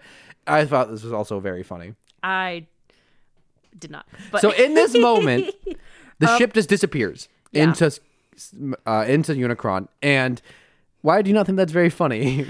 Here's my comment on the scene. 0 out of 10. Jazz is my favorite. So I'm like, can't believe they killed him off. We didn't see it on screen. And in this moment, we get a swear. Because the scene switches to Spike and Bumblebee, and who are the next targets. Mm-hmm. And, I don't think the joke really lands if we have to censor it, but they say a bad word. And we were like, whoa! It's just not something we were expecting after watching the amount of episodes we watched from the related first. to this, the upload of this movie that we're watching on YouTube, the description says, please note, due to a use of profanity in this movie, I have made it unsuitable for children. I am not taking any comments regarding this issue and will be deleted. So it probably can't be accessed on YouTube Kids. Exactly, yeah. So anyways, I think that's a very funny thing for someone to go out of their way and put as the main description for this thing. So the Decepticons are now fully aware that Unicron is coming for Cybertron. Do you mean the Autobots? Yes. So a very similar scene of Spike and Bumblebee attempting to escape. They get a little farther. But they still get sucked in. They still get sucked in. My comment, swearing in my Transformers movie. My thought was like, so I've never seen this. So I was like, there's no way they're going to kill off Bumblebee, which is their moneymaker. Mm-hmm. That's and not the main human. Like, they're not going to kill the main human. I will say, though, Spike had a comment at the beginning of the movie that was like very much famous last words, where he's like, tell my son I'll see him soon. Yeah, famous last words. True. I did kind of predict that maybe he would die because of that. So it's very visual. If you're watching it on YouTube, it's at 37 minutes and 59 seconds. One of Galvatron's spaceships, a head pops out of the top of the ship. Cyclonus. The spaceship has a head coming out of the top, and it still has one of the engines on top of it, and it's like a Happy Meal toy. It looks so good. It's goofy. It's the only time we see it in the entire movie, as far as I know. This is also around the time. How long are we into this? We are 40 minutes in. 40 minutes in. So this is the beginning of the second act in typical 3-act structure. Though I don't think this film follows a 3-act structure whatsoever. So a long scene of the Autobots and Daniel, Spike's son, also the Dinobots because they're there, working to escape Earth and Autobot City. Do you have any other notes from this scene? Because my next note is in the next scene. I don't have notes until. So they're all. I don't have a lot of notes for a while. They are all on the ship. The surviving Autobots, at least the ones that we're going to follow for the rest of the movie, are on a ship flying through space. And there's an older Transformer named Cup. Mm-hmm. Very silly name. Of all the silly names, Cup feels just so simple. And he's supposed to be older. And he tells a lot of stories. And he's telling stories to the Dinobots. And the running joke with the Dinobots is they're very simple. They're like caveman-esque. And in an incredibly strange reference, one of them says, Grimlock, who talks in third person, says, "Tell Grimlock about rabbits again." The Petro Rabbit. Petro Rabbits, which is a reference to the literary classic of Mice and Men. I did not expecting, I know that children's films will slip in weird references to appease adults, but that's a weird one. Mm-hmm. Okay, anyways, continuing on. My next note is, as the Autobots are warring, I believe on Cybertron, they're fighting the Decepticons, or at least they're on a moon. This is when they're on their ships. Okay. They're fighting the Decepticons again. Galvatron and again.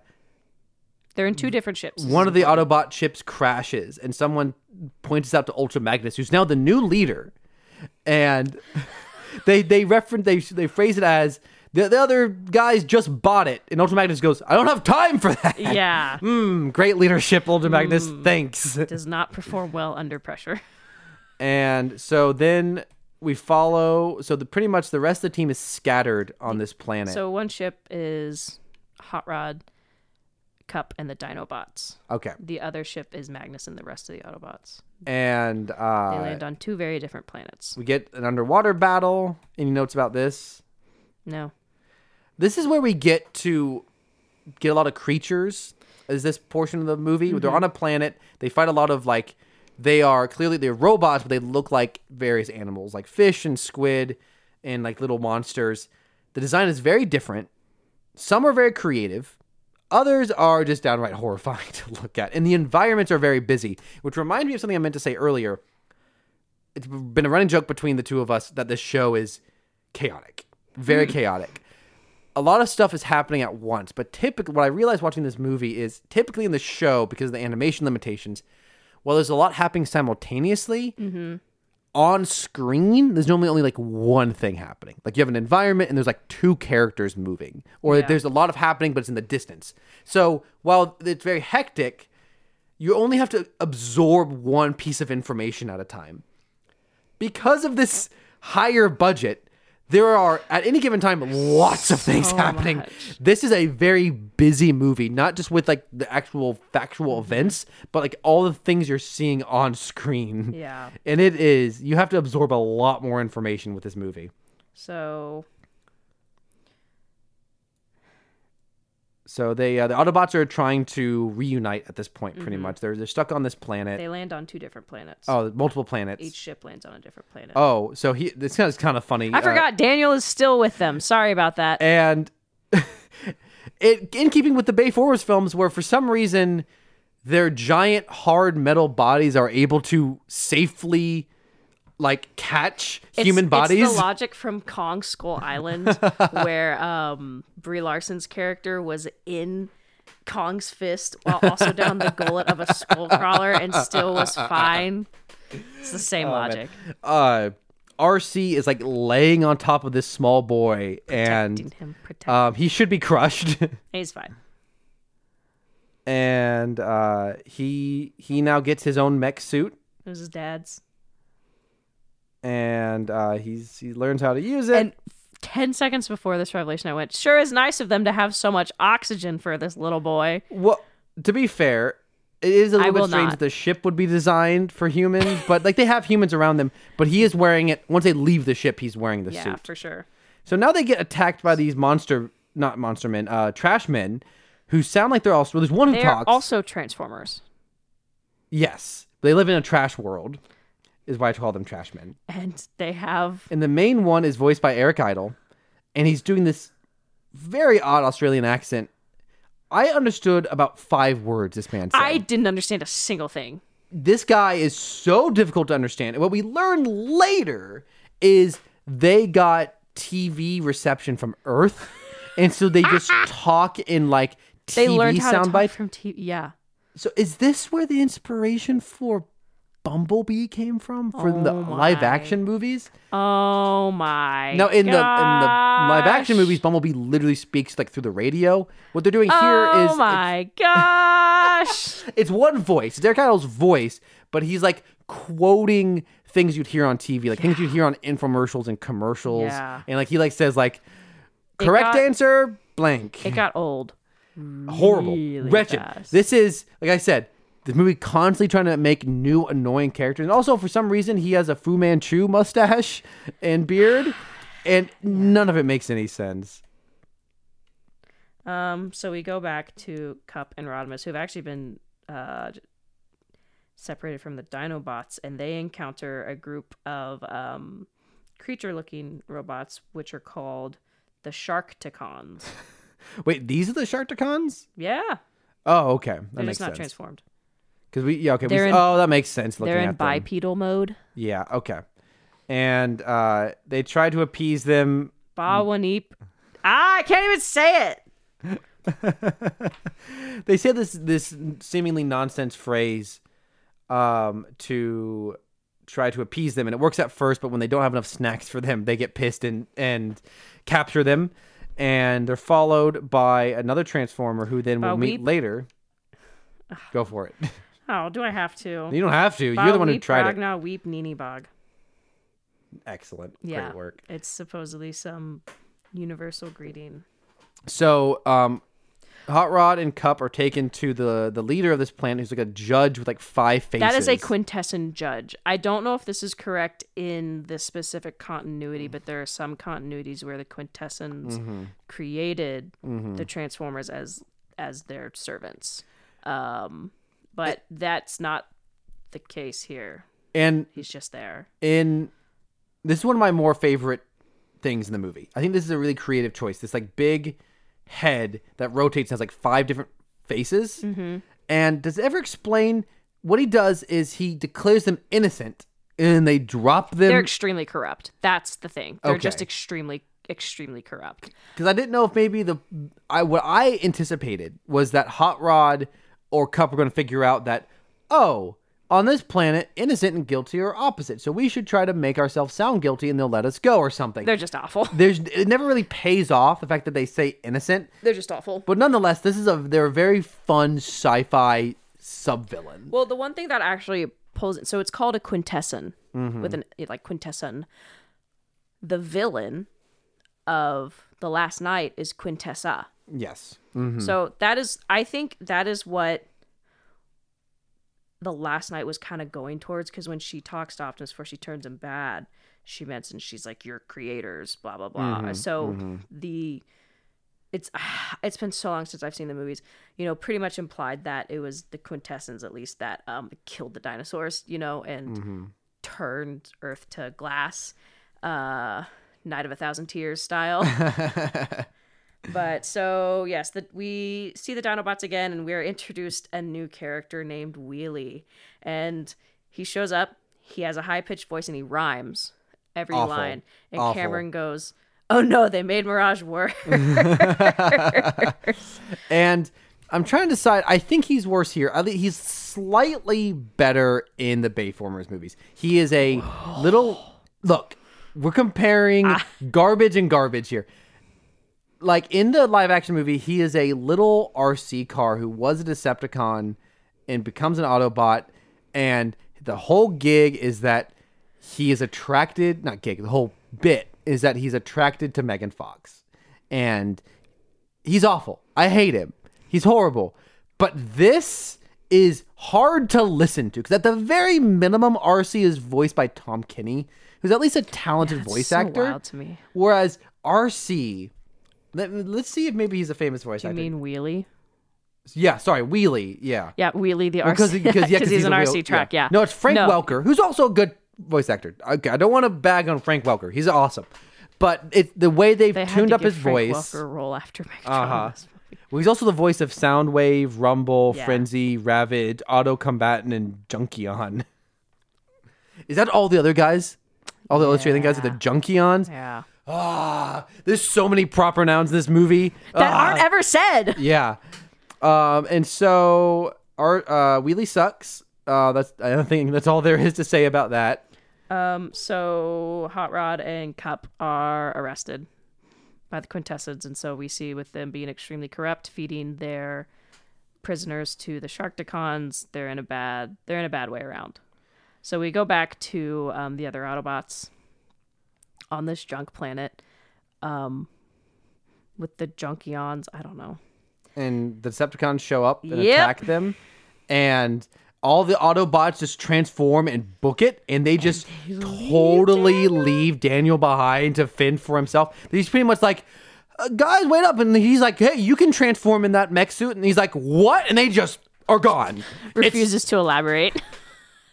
This would be a good, like, that there's that running joke about Phantom Menace, where if Anakin didn't duck, and Darth Maul would just run him over.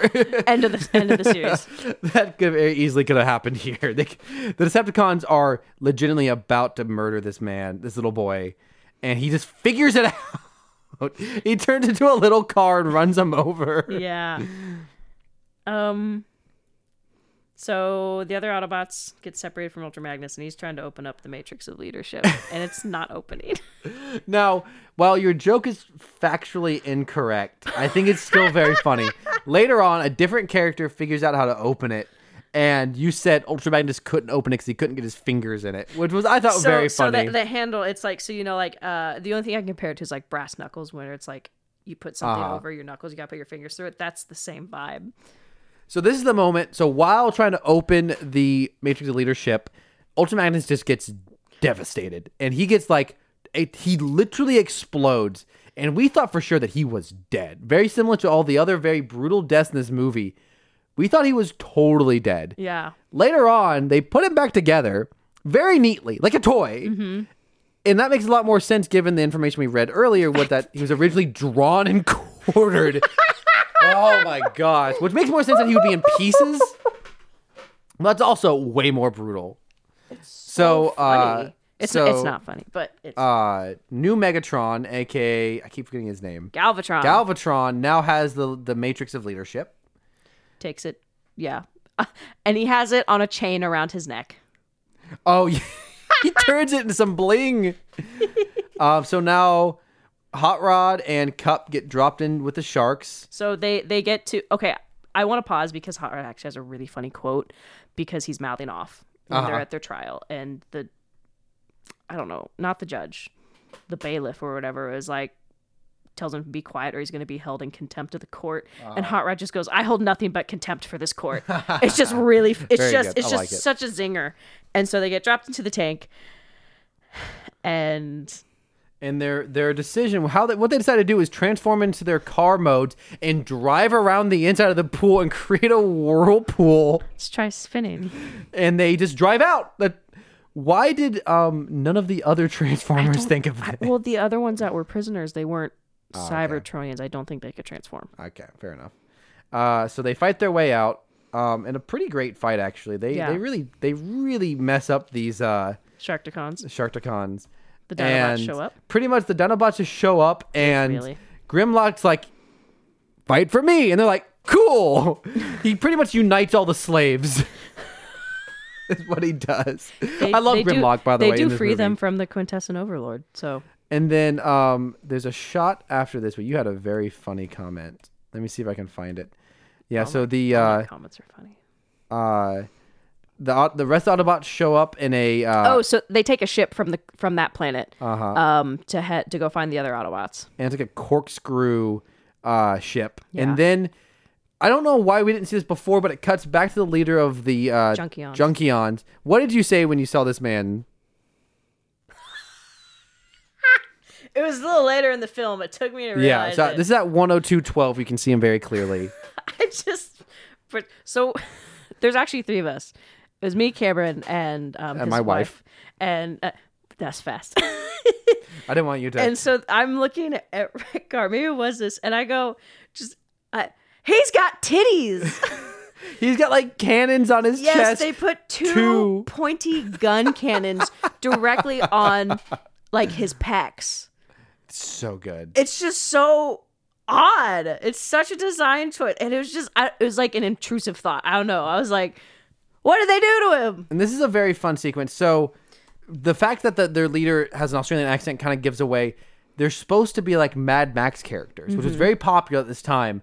And that's kind of a fun thing to take inspiration from. Like, it's very, like, Mad Max is very vehicle-based. This is a vehicle-based cartoon. It makes a lot of sense that you would pull some Mad Max inspiration. So I think that's a lot of fun that they decided to do that. It doesn't look good. It's, like, the whole planet is a junk planet, and it's very difficult to look at. This is the main reason why people don't want at least a Bayformers-style movie set on Cybertron, because to try to watch Bayformers gray and silver Transformers against a gray and silver background would look like this. Yeah. And it would look awful. So the corkscrew spaceship shows up. Hot Rod and Cup come out. This is a insane design for a spaceship. Yeah. It makes no sense, but I like it nonetheless. It's creative. And so Hot Rod is like, I'm going to greet them with the universal greeting, even though it didn't work last time. And it works. And for some reason, this hypes up. So the Australian bot, Wreck-Gar, that's his name, Wreck-Gar, gets hyped. He says it back to him. He turns back to the Junkions. He says it to them. They all get hyped. And they all dance to Weird Al's Dare to Be Stupid. Bizarre. One, like, in a movie full of bizarre, odd choices, this one really stands out. All my note was insane. That's just my comment. Insane. And I also said, this is how I expect Australia to be. So now we get to Galvatron. You missed a part. What? They just build back Ultimagnus because now they're all friends again. This is the part where they put Ultimagnus back together. And he's totally fine. Yeah, he's fine. It's like nothing ever happened. He's like, you guys are alive. And that's where I was like... Titty cannon. He's got titties. It's so weird. So Ultimagnus gives the not the key of leadership. He does not have the Matrix of leadership because Galvatron took it. Also, during the entire movie, they just keep calling it the Matrix, which is very confusing and distracting in retrospect. Now that we have the movie, The Matrix, but so now Unicron transforms into a big boy, full big boy mode, which is something I did not expect. Oh. I did not know he transformed it. And it is, like, transforming sequences are really inconsistent in this series. Yeah. Sometimes it happens in a matter of 2 frames. Sometimes it's really elaborate. This is phenomenal. It is so freaking cool. It's great. It's like you would think a transformation sequence in a show called The Transformers would not be surprising and interesting at this point, but it really is a great moment. And he attacks Cybertron and is just... He just palms it. In a moment of pure insanity, it's just like the camera is just flying around him as the Autobots try to attack him, and it is madness. And it's kind of awe-inspiring, honestly. And so there are 2 ships, which are important because the Junkions are like, "Oh, you guys want to leave? We actually have a ship," and they leave. It's weird. And then Unicron eats Galvatron. He was mouthing off. And we now enter the Magic School Bus segment of the movie where we go inside someone's body. Yeah. It's a weird segment. So the corkscrew spaceship flies directly through Unicron's eye, which I love. I think it's great. It's a great moment. Let's see what my next note here is. You have so many more notes than I do. Holy crap. I just didn't trust myself to remember things. Okay. So another element that I liked about this movie, because the entire movie, Cup is like, oh, this reminds me of this planet, or this reminds me of the time I fought these, or this reminds me of the time I saw that. And at one point, even Hot Rod's like, everything reminds you of everything. And when they show up and they see Unicron transformed, Hot Rod's like, Cup, does this remind you of anything? And Cup says, I've never seen anything like this before. Yeah. I love that. That is a great payoff. That was actually a very excellent piece of writing. I thought that was, because especially after me being fully blown away by this transformation, to have a character say that, perfect. I loved it. So now our main cast is inside Unicron, fighting his antibodies, which is kind of weird. Very Magic School Bus. They're all running from... during this sequence, also Hot Rod and Galvatron are Galvatron have an excellent fight. And then to continue on from what I said earlier about Megatron / Galvatron, he really, really wants to kill Unicron, and he just can't. Like, Unicron has full control of his brain. It forces him to follow his will. So this is actually a really good fight. I like this fight a lot. Well, a lot of the action, anytime you get just 2 characters fighting in this movie, it's pretty good. So we get the Dinobots attacking the exterior of Unicron.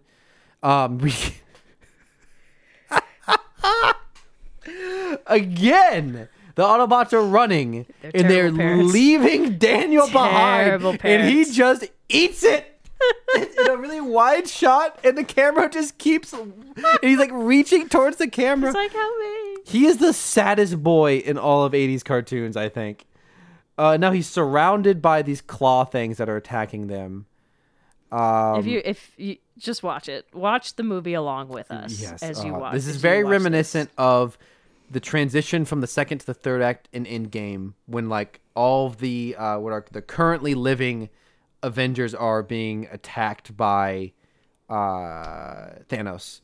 So we now cut to a very Toy Story 3-esque moment. An assembly line of all of the eaten characters being dropped into basically a pit of acid to be consumed. And terrifying.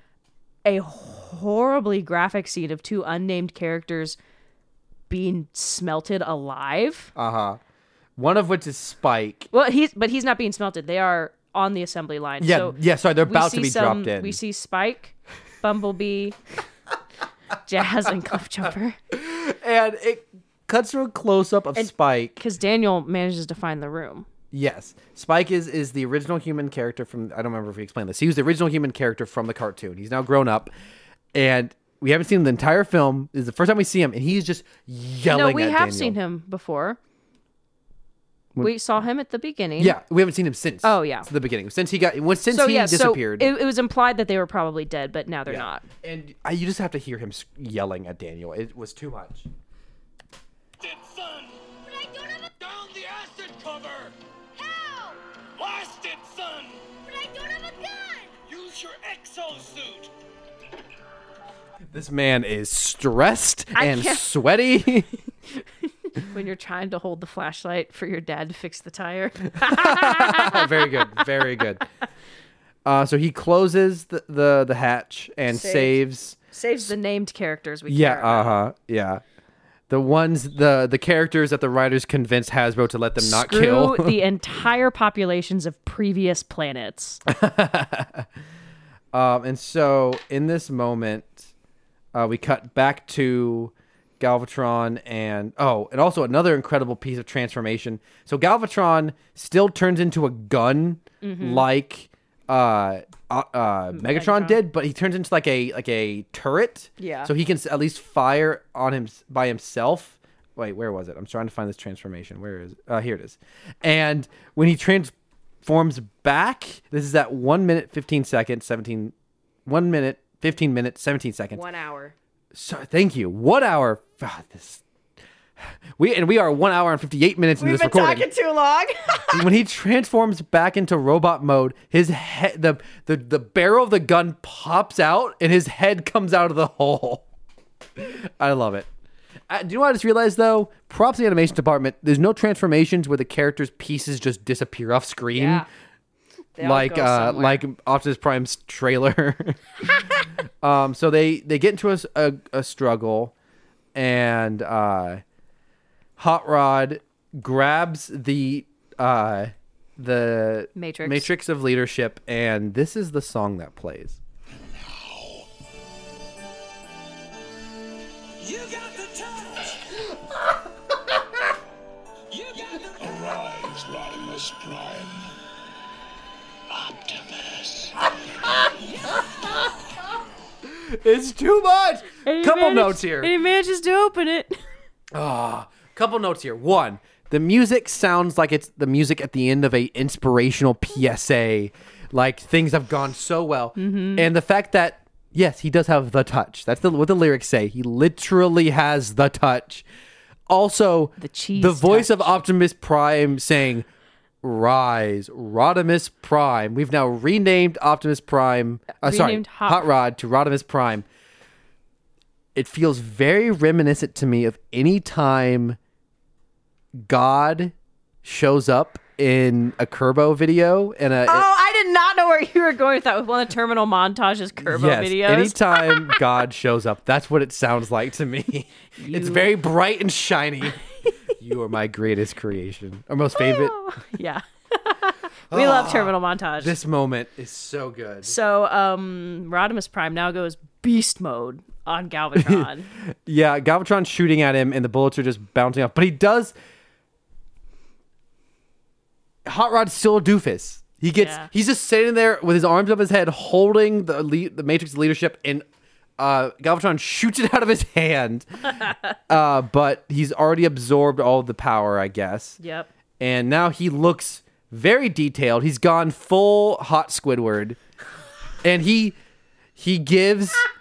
he does the thing any good Transformer should do. He gives the finger thumb point straight into the camera. The finger thumb point. We love that. And he picks up Galvatron and just throws him out into space. And throws him through one of Unicron's walls out into space. Oh, no, you were right. Okay, I was wrong. You were totally right. So the secret to the Matrix of Leadership that Hot Rod figured out that Ultra Magnus could not is that you shouldn't grip by the handles. You need to put your fingers in little fingy holes on the side. like you said earlier, like like brass knuckles. They put so much and he opens it and reveals or he does it twice. You see him open it 3 times. Wow. Recharge. And it just explodes. Yeah, and starts tearing Unicron apart. And for some reason, he grabs his knee. Why does he grab... Unicron grabs his own knee. And so this allows all the Man, I want to say Optimus Prime bots. And for some reason... The rest of the Autobots to escape. And for some reason, Unicron's hand reaches into himself. Yeah, he's like it was literally tearing himself super apart. weird. And so now, Hot Rod transforms into... He still looks the same in the front, but He's now... had his Lightning McQueen moment. But now he's a big truck, kind of like Yeah. Megatron. Optimus What do you mean Prime. Lightning McQueen? Yes, sorry, Optimus Prime. He's had his Lightning McQueen character growth. I see. I don't remember... remember everyone going inside Chick Hicks at the beginning of Cars 2 and blowing him up. I don't remember that part, but okay. Anyways, so they go after the other eye. Oh my gosh. Yeah, you didn't I didn't notice catch that. They went in one eye and out the other. That is brutal. Oh my gosh. This movie rules, dude. Like, we pretty much watched it a second time here, and I am now fully in love with this movie. Oh my gosh. And then his head flies off. Unicron's head flies off. The rest of his body implodes. And then we get a transition to the remaining survivors or whatever of our cast on Cybertron. And so I wrote down this quote because we had some good comments. So Cybertron is still now decently destroyed after Unicron decided to take a walk on it. Uh-huh. And so Rodimus says, "Let this be the end of the Cybertron war till all are one," and they all cheer. The camera like zooms out, and there's like 14 of them. Which, when we look at that, when we read some of the information we got earlier, real quick before you get to this, there's something that's back a second that I want to say. My bad. Sorry, no, it's all right. I wasn't looking at my notes. It's my fault. There's a couple things here. One, another moment that I like. It's very similar to what did we? I feel like there was something we talked about recently. That does not. Yeah, I know. Down. Oh, never mind. Nothing to do with this podcast. Totally. Sometimes when redacted info. Sometimes you go back and watch something. Mm-hmm. It won't necessarily be good, but it'll be weirdly ahead of its time. This movie has a lot of stuff that you see in other like big climaxes of franchises. Mm-hmm. And one, probably the most notable, is very similar in very much a very Avengers Assemble moment. Hot Rod says, for the first time in this movie, Autobots transform and roll out, which is I think a very cool moment, because that's what Optimus Prime always said. I also have noted on here simply, I'm sorry, I'll have to go back a little bit to get it. Very simply, I just have written down Unicron's death noise. Let's see if I can find it. Oh yeah, I know what you're talking about. It's a little bit. It's when he's floating away. I was in the wrong spot. Yeah, you are. Oh, it should be here, right? Right. This time, you cannot destroy my justice. And his head flies off. That sounded like the Vine boom. Okay, sure. Okay, so anyways, so I continue with what you were saying before. So we get to the end where, Rodimus is like, "We won!" And they all cheer. It fades out. There's like 14 of them gathered. And so my thought was, I'll get to what you said. It was really funny. I'm going to play it. I was like, yeah, all 14 of them are going to be one. Because after you read the article where Hasbro wanted to just kill essentially every single one of them, it makes more sense that there are so few characters at the end of the movie. But it's just kind of like, wow. I can literally count. There's 1, 2, 3, 4, 5, 6, 7, 8, 9, about 10 characters on screen as they zoom out from the big, like, "We did it" speech. And not only are there very few characters on screen, but the city, presumably the planet, is just decimated. Destroyed. And so there's only one fitting piece of Cameron, audio. this was the funniest thing all night. Did it, Patrick! We saved the city! Just think what might have happened if we didn't tell everyone about the monster! What? just Oh my gosh. it's just very much, yeah, we did it, Patrick. We saved the city, as there's this triumphant music as it pans out on a destroyed city.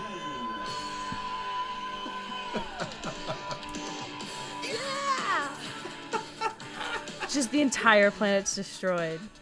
Oh, and then like, let's say you accept this. Like, the movie is not doing a good job of conveying the victory because no one's alive and the planet's destroyed for the most part. Let's say you accept that as a big, nice final moment.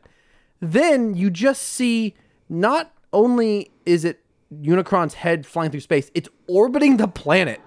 And it flies by the camera, flies away from the camera, and then it freeze frames and goes, and the credits play over this single image of Unicron's head in the mid-distance. Should I make that our Twitter banner? Yes, absolutely. And then there is 6 minutes of credits, in which the new Transformers theme plays over the entire thing. Yes. 6 minutes of this. Yeah. One of the funny parts, though, is the end of the credits has the statement of any characters and events depicted in this story are intended to be fictional and not real people. And it's like, wow, thank you. Overall, bizarre film. Oh, gosh. Crazy movie. Never stops, except for one fishing moment. Absolutely bonkers. But we had a great time. We did have a good time. Any last thoughts to say before? There's not much more you can say. More thoughts. We've been talking for like an hour and a half about this thing. We can go watch Rise of the Beasts. We talked for almost as long as the movie itself. Yeah. You did go through it. Yeah, but we really fast forwarding. But nonetheless, we now move on to everyone's favorite moment. For us, it's been 3 weeks since we've done this. Yes. Yeah. Meme minute, but it's longer than a minute. It's hopefully not an hour and a half, but maybe it's a meme parsec or maybe it's a meme astrosecond. Rachel, it's been 3 weeks. Give me both barrels. Do you have any memes? I do have some memes. Okay. The first one I made was my reaction to, it was I literally paused Jedi Survivor and made this meme. So when after about 3/4 of the way into the game, after it's revealed Bode is the rat, that he's a inquisitor. Mm-hmm. You follow him to try to get the key to Tanalorr. That's the planet they've been trying to get to. Tanalorr. Oh my gosh. Anyways, Tanalorr. And so you show up to an Imperial base and you're like, okay. The first thing you scan goes ISB pillar, and I went ISB because my favorite character is an ISB agent. But so there's a GIF out there of this woman saying Beyonce, like looking super excited, and I just took a screenshot and just captioned it ISB because that was exactly my reaction. That is one of the was to me one of the funniest memes and one of the hardest to explain. I know. It's so simple. Yeah. Because all it is a woman exclaiming one word. That's all it is. And when you try to look at, when you Google Beyonce GIF, it's just GIFs of Beyonce. I have a ton, so feel free to tell me what you got. Okay, yes. I got too many. Let's see here.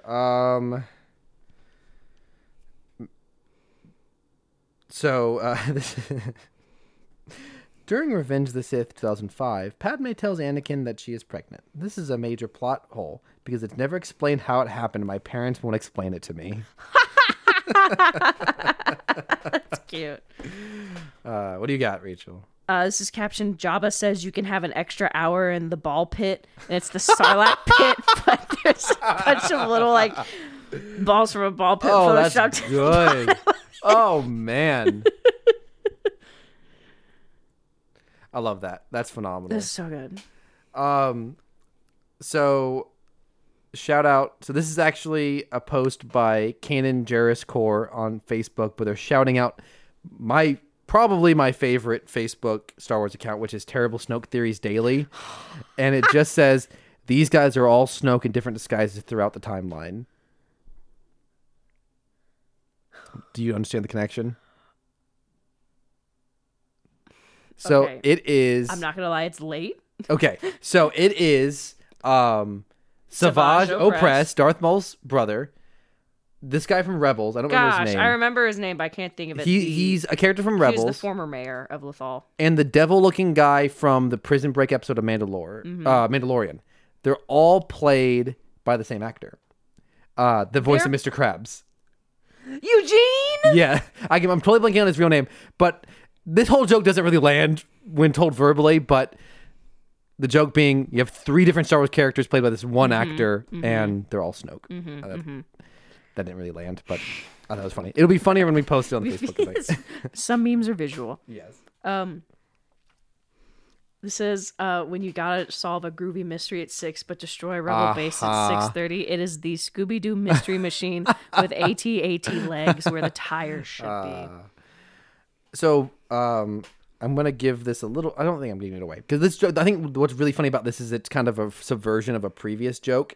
So there was I feel like I saw this meme a ton about a month ago where it was something... It's Anakin and Palpatine talking during the famous opera scene, and something like our children are going to kiss one day or something. And this says, I think our children... Anakin says, I think our grandchildren are going to kiss one day. Palpatine says, I think your children are going to kiss one day. Anakin says, should we kiss? I showed an almost identical meme to that, except it didn't say, at the bottom it didn't say, should we kiss? It's just like a zoom in picture of Anakin. It just says, visibly concerned. I think adding the should we kiss at the end is so hilarious. Good. Should we kiss? So Star Wars Only on Twitter posted, our villains for the Ahsoka series, all these packed into 8 episodes, whoosh, with like the fire emoji, and posted pictures of the villains that we've seen revealed in promotional images and trailers. I just want you to take a look. Oh, very good.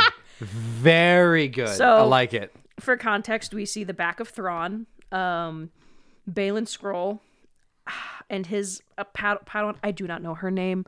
She's blonde haired. Some people think she's Omega, which I think is hysterical. But Two characters with white hair must be the same. Another young girl with pale hair who's seen with Balin Scroll. The woman from Mandalorian season 2 that we see Ahsoka interrogating to find out where Thrawn is. A picture of an Inquisitor who people think we've seen in Rebels before. He might be 8th brother. There's been a lot of theories running around about who he is. 6th brother. Anyways, but the most important one is they slid in a picture of Chopper next to him. Side note, I am showing my wife Rebels right now, so I'm working through Rebels, so we'll probably be talking about that intermittently throughout the next couple of months. I know it's a running joke that Chopper is a war criminal. Let's say crime lord. A war criminal. Same thing.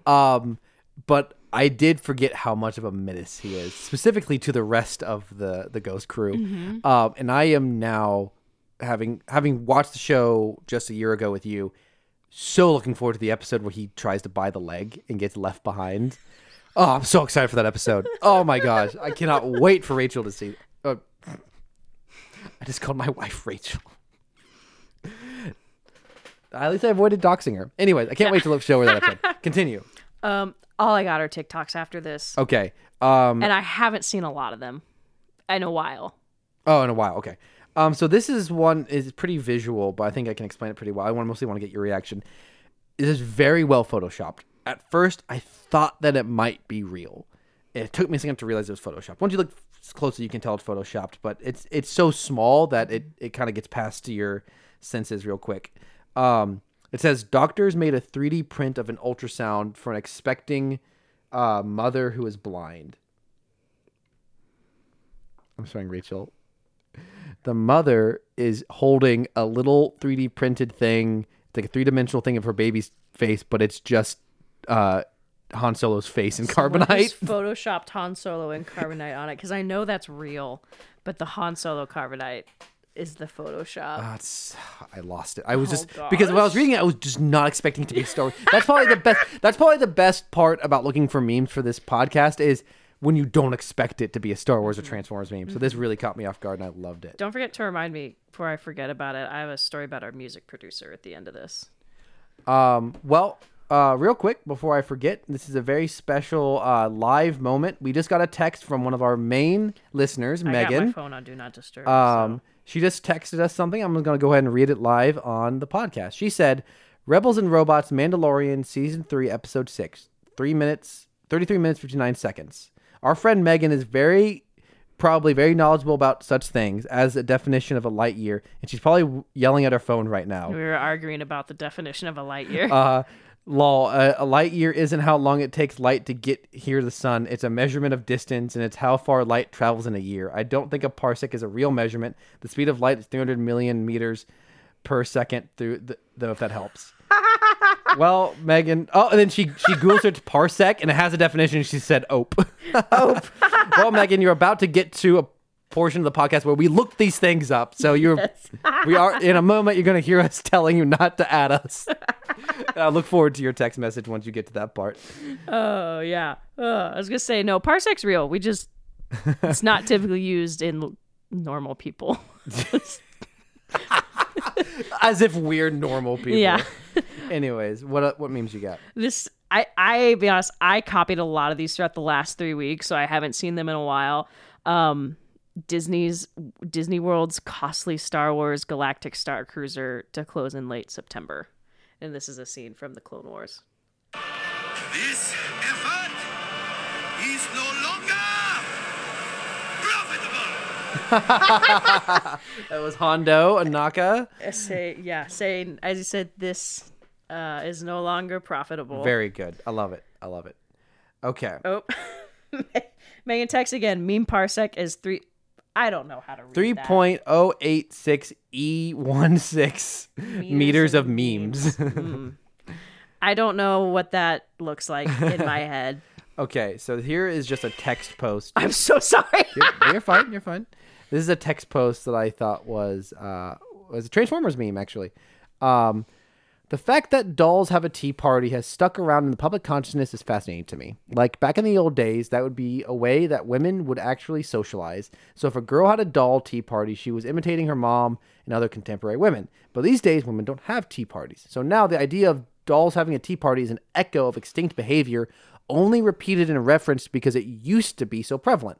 So a Barbie in a big hat theme for a tea party is a bit like as if they made Transformers that changed into stagecoaches and horse-drawn buggies. Oh my gosh. Someone replied, like I wouldn't buy the out of stagecoach Transformers. Someone replied, Prime and Prejudice. Oh my gosh, that's so good. Very good. So this is a Star Wars and Legend of Zelda Tears of the Kingdom meme. So what this is so there's a building component in Tears of the Kingdom. That's the best way I can sum it up at this point. Someone built a TIE fighter that works. Yeah, so you can build things in this video game. I just said that. Oh, sorry. There's a building component. Yes. And it's like the music, and someone has built like a fully functional. Wow. Very impressive. Oh my gosh, it takes off and flies. Yeah, and so he's flying it, and it looks like Darth Vader's. Yeah. It's very impressive. Very cool. I feel like I need to show the next one that was literally 2 videos below it. 2 videos below it was someone making an X-Wing. Also in the game. Oh, very good. At least, making an attempt. With lasers. With lasers. Wow. Yeah, it's pretty the cool. The music is a good touch. It's good. This is a visual meme that is... I mean, there's a pun in here as well, but it's mostly the visual joke. I'm just going to show Rachel for a live reaction. Oh. It's a Photoshop of Shaq-T. Ooh. So it's the Jedi Shaq-T, but with Shaq's face. Very, very high quality Photoshop. This is a meme we've referenced plenty of times before. This is a Lego meme that someone made with some of the Rebels Lego characters. Wild Wings has deals on deals on deals. And it's like buy one get one half off Wing Tuesdays. It is buy one get one free boneless Thursdays and $3 Tall House beers every day. With all these deals, man, with the it's Legos, a win-win. it's Only really at Buffalo funny. Wild Wings. Love it. It's the Buffalo Wild Yeah, Wings, but so, with the themed. Ezra's voice actor. The video that I'm sure we either showed it on the podcast or we watched it together. But when that first came around, what people did is they took that audio and put it into an episode of Rebels where they did a broadcast. Mm-hmm. And I watched that episode just the other day, and as I remembered it. And as soon as the episode ended, I played that video for my wife, and I thought it was very funny. What do you got? So this is another text post. This is my final meme, I believe. We're pretty much just stealing someone's content at this point, but I thought it was really funny. So it says, I just realized that Han never knew that Luke got his hand chopped off while he was in Carbonite, and I don't know which path I want to follow with this information. 1. Han seeing Luke's injured hand after the sail barge battle and thinking that Luke has been a robot the whole time. 2. Luke shaking his hand with a super firm grip and Han just thinking, wow, this kid's gotten absurdly strong.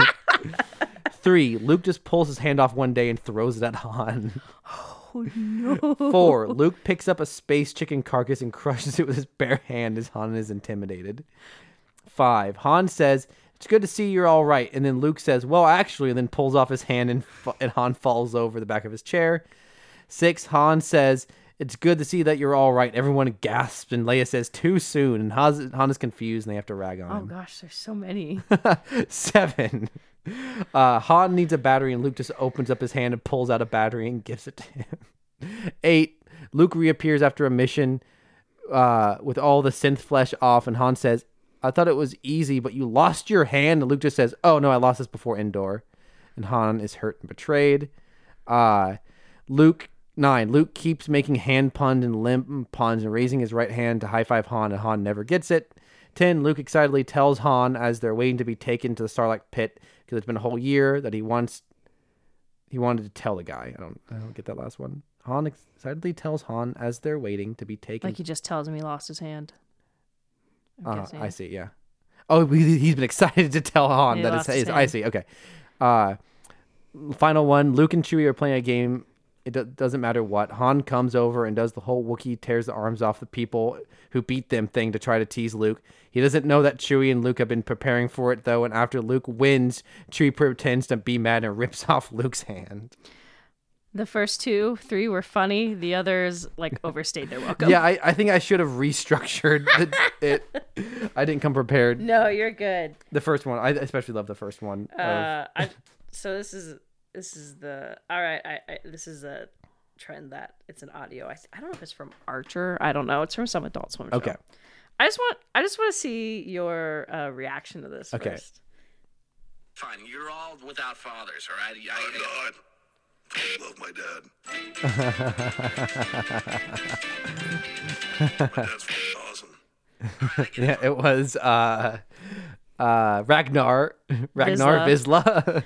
With I love my dad. In the first image, this is all hand drawn, of Ragnar sitting next to like a funeral memorial picture of his dad, Paz.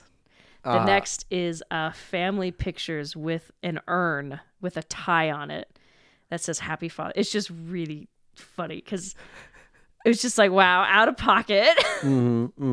Since spoilers, Paz is dead. Very good. I love it. I think it's really good. The fact that that was your last one, right? Yeah. Or did you? The fact that you sent me this video on Instagram. So it's been a very popular format recently. I guess you can just play it. It's a clip from Parks and Rec. Rebels, if Chopper could talk. Flag, and you may as well start waving This is it right now. Thrawn. The only thing I will be waving is your decapitated Chopper. head on a stick in front of your weeping mother. The Ghost Crew. And the Ghost Crew is Chris Pratt making a face. Okay, I do love the idea of individual characters and how they would verbally interact with Thrawn, and the fact of Chopper trying to verbally intimidate Thrawn is really funny. So, I just found this on TikTok, and so I'm not going to play the whole thing, but someone posted Star Wars, but every time they shoot a laser, it gets faster. And it starts off with, A New Hope. Oh no.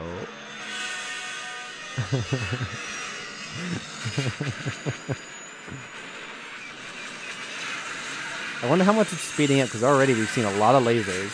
Yeah. I don't know. Star Wars, but every time they shoot a laser, it gets faster. Zoom in.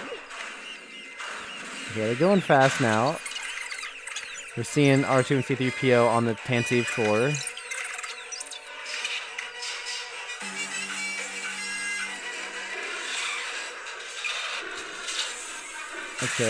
Okay, so now we've got a lot more lasers now.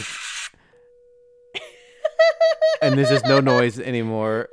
And there's not a lasers for a long time, because you're all on all the Tatooine There stuff. were so many at once. There was so many in that opening scene. And then you have the Death Star just got blew up, so it speeds up there. And now we're back on the... Alderaan gets blown up. So now we're on the Death Star, and now you have the first space battle. Yeah, it's not quite over. I think there's another part, but it's still pretty funny. That's at this point, very classic meme format. That was it. That's all you got. Okay. I do have a really funny story to tell. Please go. So we say this at the end of every podcast. Story rules. So, the story's so good. Our music producer. Oh, shoot. Sorry, before you tell the story, I forgot that I have one more thing. I totally forget. Do you know a really funny story? While you pull it up, my mom live texted her reactions to the end of Mandalorian season 3, and I totally forgot about it until just now. So we're gonna have to talk about it next week. Okay, yes, bring it. It was up really next funny week for sure. Okay, can you get Athena, please? Bring her over here. God. But look at her. Do you see her sleeping in the tunnel? Look how peaceful she is. You see the top of her head on the other side? Oh, yes. Oh, we need her. We need her. I've been waiting since before the wedding. I wanted to do this on our last recording, but we were at my house, so we couldn't. Yeah, for like the last 3, Athena had not seen Cameron for 35 days. It's been 35 days since her white boy sighting. Okay.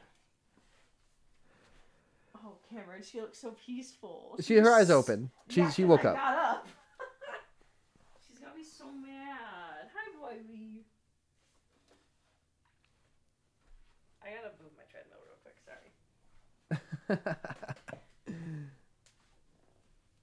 I'm very excited. I've been waiting for this. This is something I found. So I referenced it in the last episode.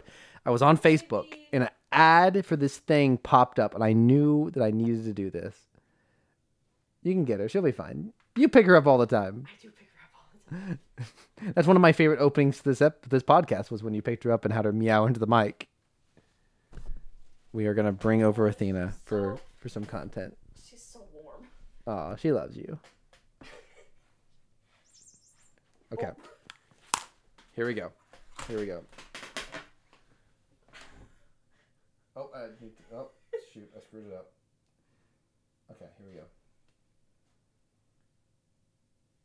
There it goes. Oh, yeah. That's so good. That's so good. Yeah. So what it was a Snapchat filter that's specifically designed to change your pet into Optimus Prime. And it worked really well. And it even found her eyes and lit up her eyes and put Optimus Prime's like helmet looking thing on her. Brilliant. Catamus Prime is what I'm going to caption this. Oh, there she is. Did you miss me, Athena? I'm trying to get her comfortable. I Catamus. kind of have to hold her like a toddler. Sorry. There we go. Okay. So there's the final meme. We made a live meme on the podcast. Live meme on the podcast. No animals were harmed in the making of this podcast. Not any more than usual, at least. So if I sound a little far away, it's because I'm holding her. And I can at least angle it towards you. Our music producer, Caleb Jacoby, who we shout out to every podcast for making our fantastic music, he whipped it up. He whipped it up in like an hour. It's absolutely fantastic. So a group of us were hanging out. The Sunday before Memorial Day, and the podcast got brought up. I look him dead in the eyes and go, "Oh, did you know we have a podcast?" And without missing a beat, he goes, "Yeah, I made the music for it." And I can't believe I did it, but I had forgotten. Well, I it just slipped my mind. So funny. When That you I told me this looked story, into the I lost eye. it. I looked into the eye. I'm like, yeah, we have a podcast. You know, he just goes, yeah, I made the music. Even though, and I looked at him and I was like horrified because I'm like, we literally give you a shout out every single time we record. I can't. I felt so bad, and he's like, no, it's fine. So. Great story. Great way to lead into our conclusion, as usual, as always. Thank you to Caleb Jacoby for our intro and outro music, and we apologize for Rachel forgetting that you exist. Props to Rachel for our artwork and Twitter account at Rebels Robots Pod. Also follow us on Facebook. You can very much tell the difference between our personalities with the way we run those two accounts. Obviously, the Facebook's been pretty quiet for the last 2 weeks, but Twitter's been a little quiet too. That's okay. Hopefully, we'll have a lot of new content starting tomorrow. Well, we won't. Neither of us. We're gonna watch. Okay. So, a little quick preview for next week. We will be talking about the new Transformers film. We will not be watching it until Monday, right? Is our plan. So we won't be able to post any memes or anything like that over the weekend. But you should start seeing stuff from us next week about the new movie. This is even compared to our 2-part episode. If that was one recording, we still went longer than that. I know. And we talked about 3 episodes of Visions and an episode of Transformers and ranked all 9 episodes of Visions. And this week just talked about one movie. And we had a good amount of news from when we were gone and a pretty average amount of memes. But after next week, we'll see how things go. Maybe the next, I think how we feel about the new Rise of the Beast will probably dictate how the next couple weeks go. Because if the movie is like mind blowing, which I doubt it, it's just doubtful. No Transformers movie is mind blowing. But if it is, it might be worth talking about for a few weeks. If not, I would really like to go back. So we reason this week's episode took so long, so we talked through a whole movie. And we wanted to talk about this movie before Rise of the Beast. After this week, I would love to talk about other Transformers films. But we would probably... I don't know. Actually, we got to fill the space until June Ahsoka. and July and some of August. And then we have Ahsoka. August 23rd. So maybe we'll come up with a schedule to fill that. I would like to talk... I think it would be fun to break up the movies and talk about them in 3-week pieces or maybe 2-week pieces. I think 2 weeks maybe. This episode would have done well broken into 2 parts. Hear me out. Okay. We watch Transformers Prime. We'll have to talk about it. Not super amped to do that, but it could be good. It's funny. Let me have my joke. So give us something to read on the pod. Leave a review, tweet or DM us some memes or some opinions. Whatever you want. Text us live if you have our phone number. We'll probably read it on the pod. We always record on Wednesdays. Normally, at least. Unless one of us gets married. Or one of us, goes on vacation. No, you're not going on vacation. You're going to a conference. It's a work conference. Yes. So we could probably record a long episode the week before. Yeah, I'll only be gone for a week. So this is Cameron and Rachel signing off saying, tell Grimlock about Petro rabbits again. Oh, no. We should have done the Bawini Grenog Ninibog thing. Well, you just did it. There you go. I did it anyways. Good night, everyone.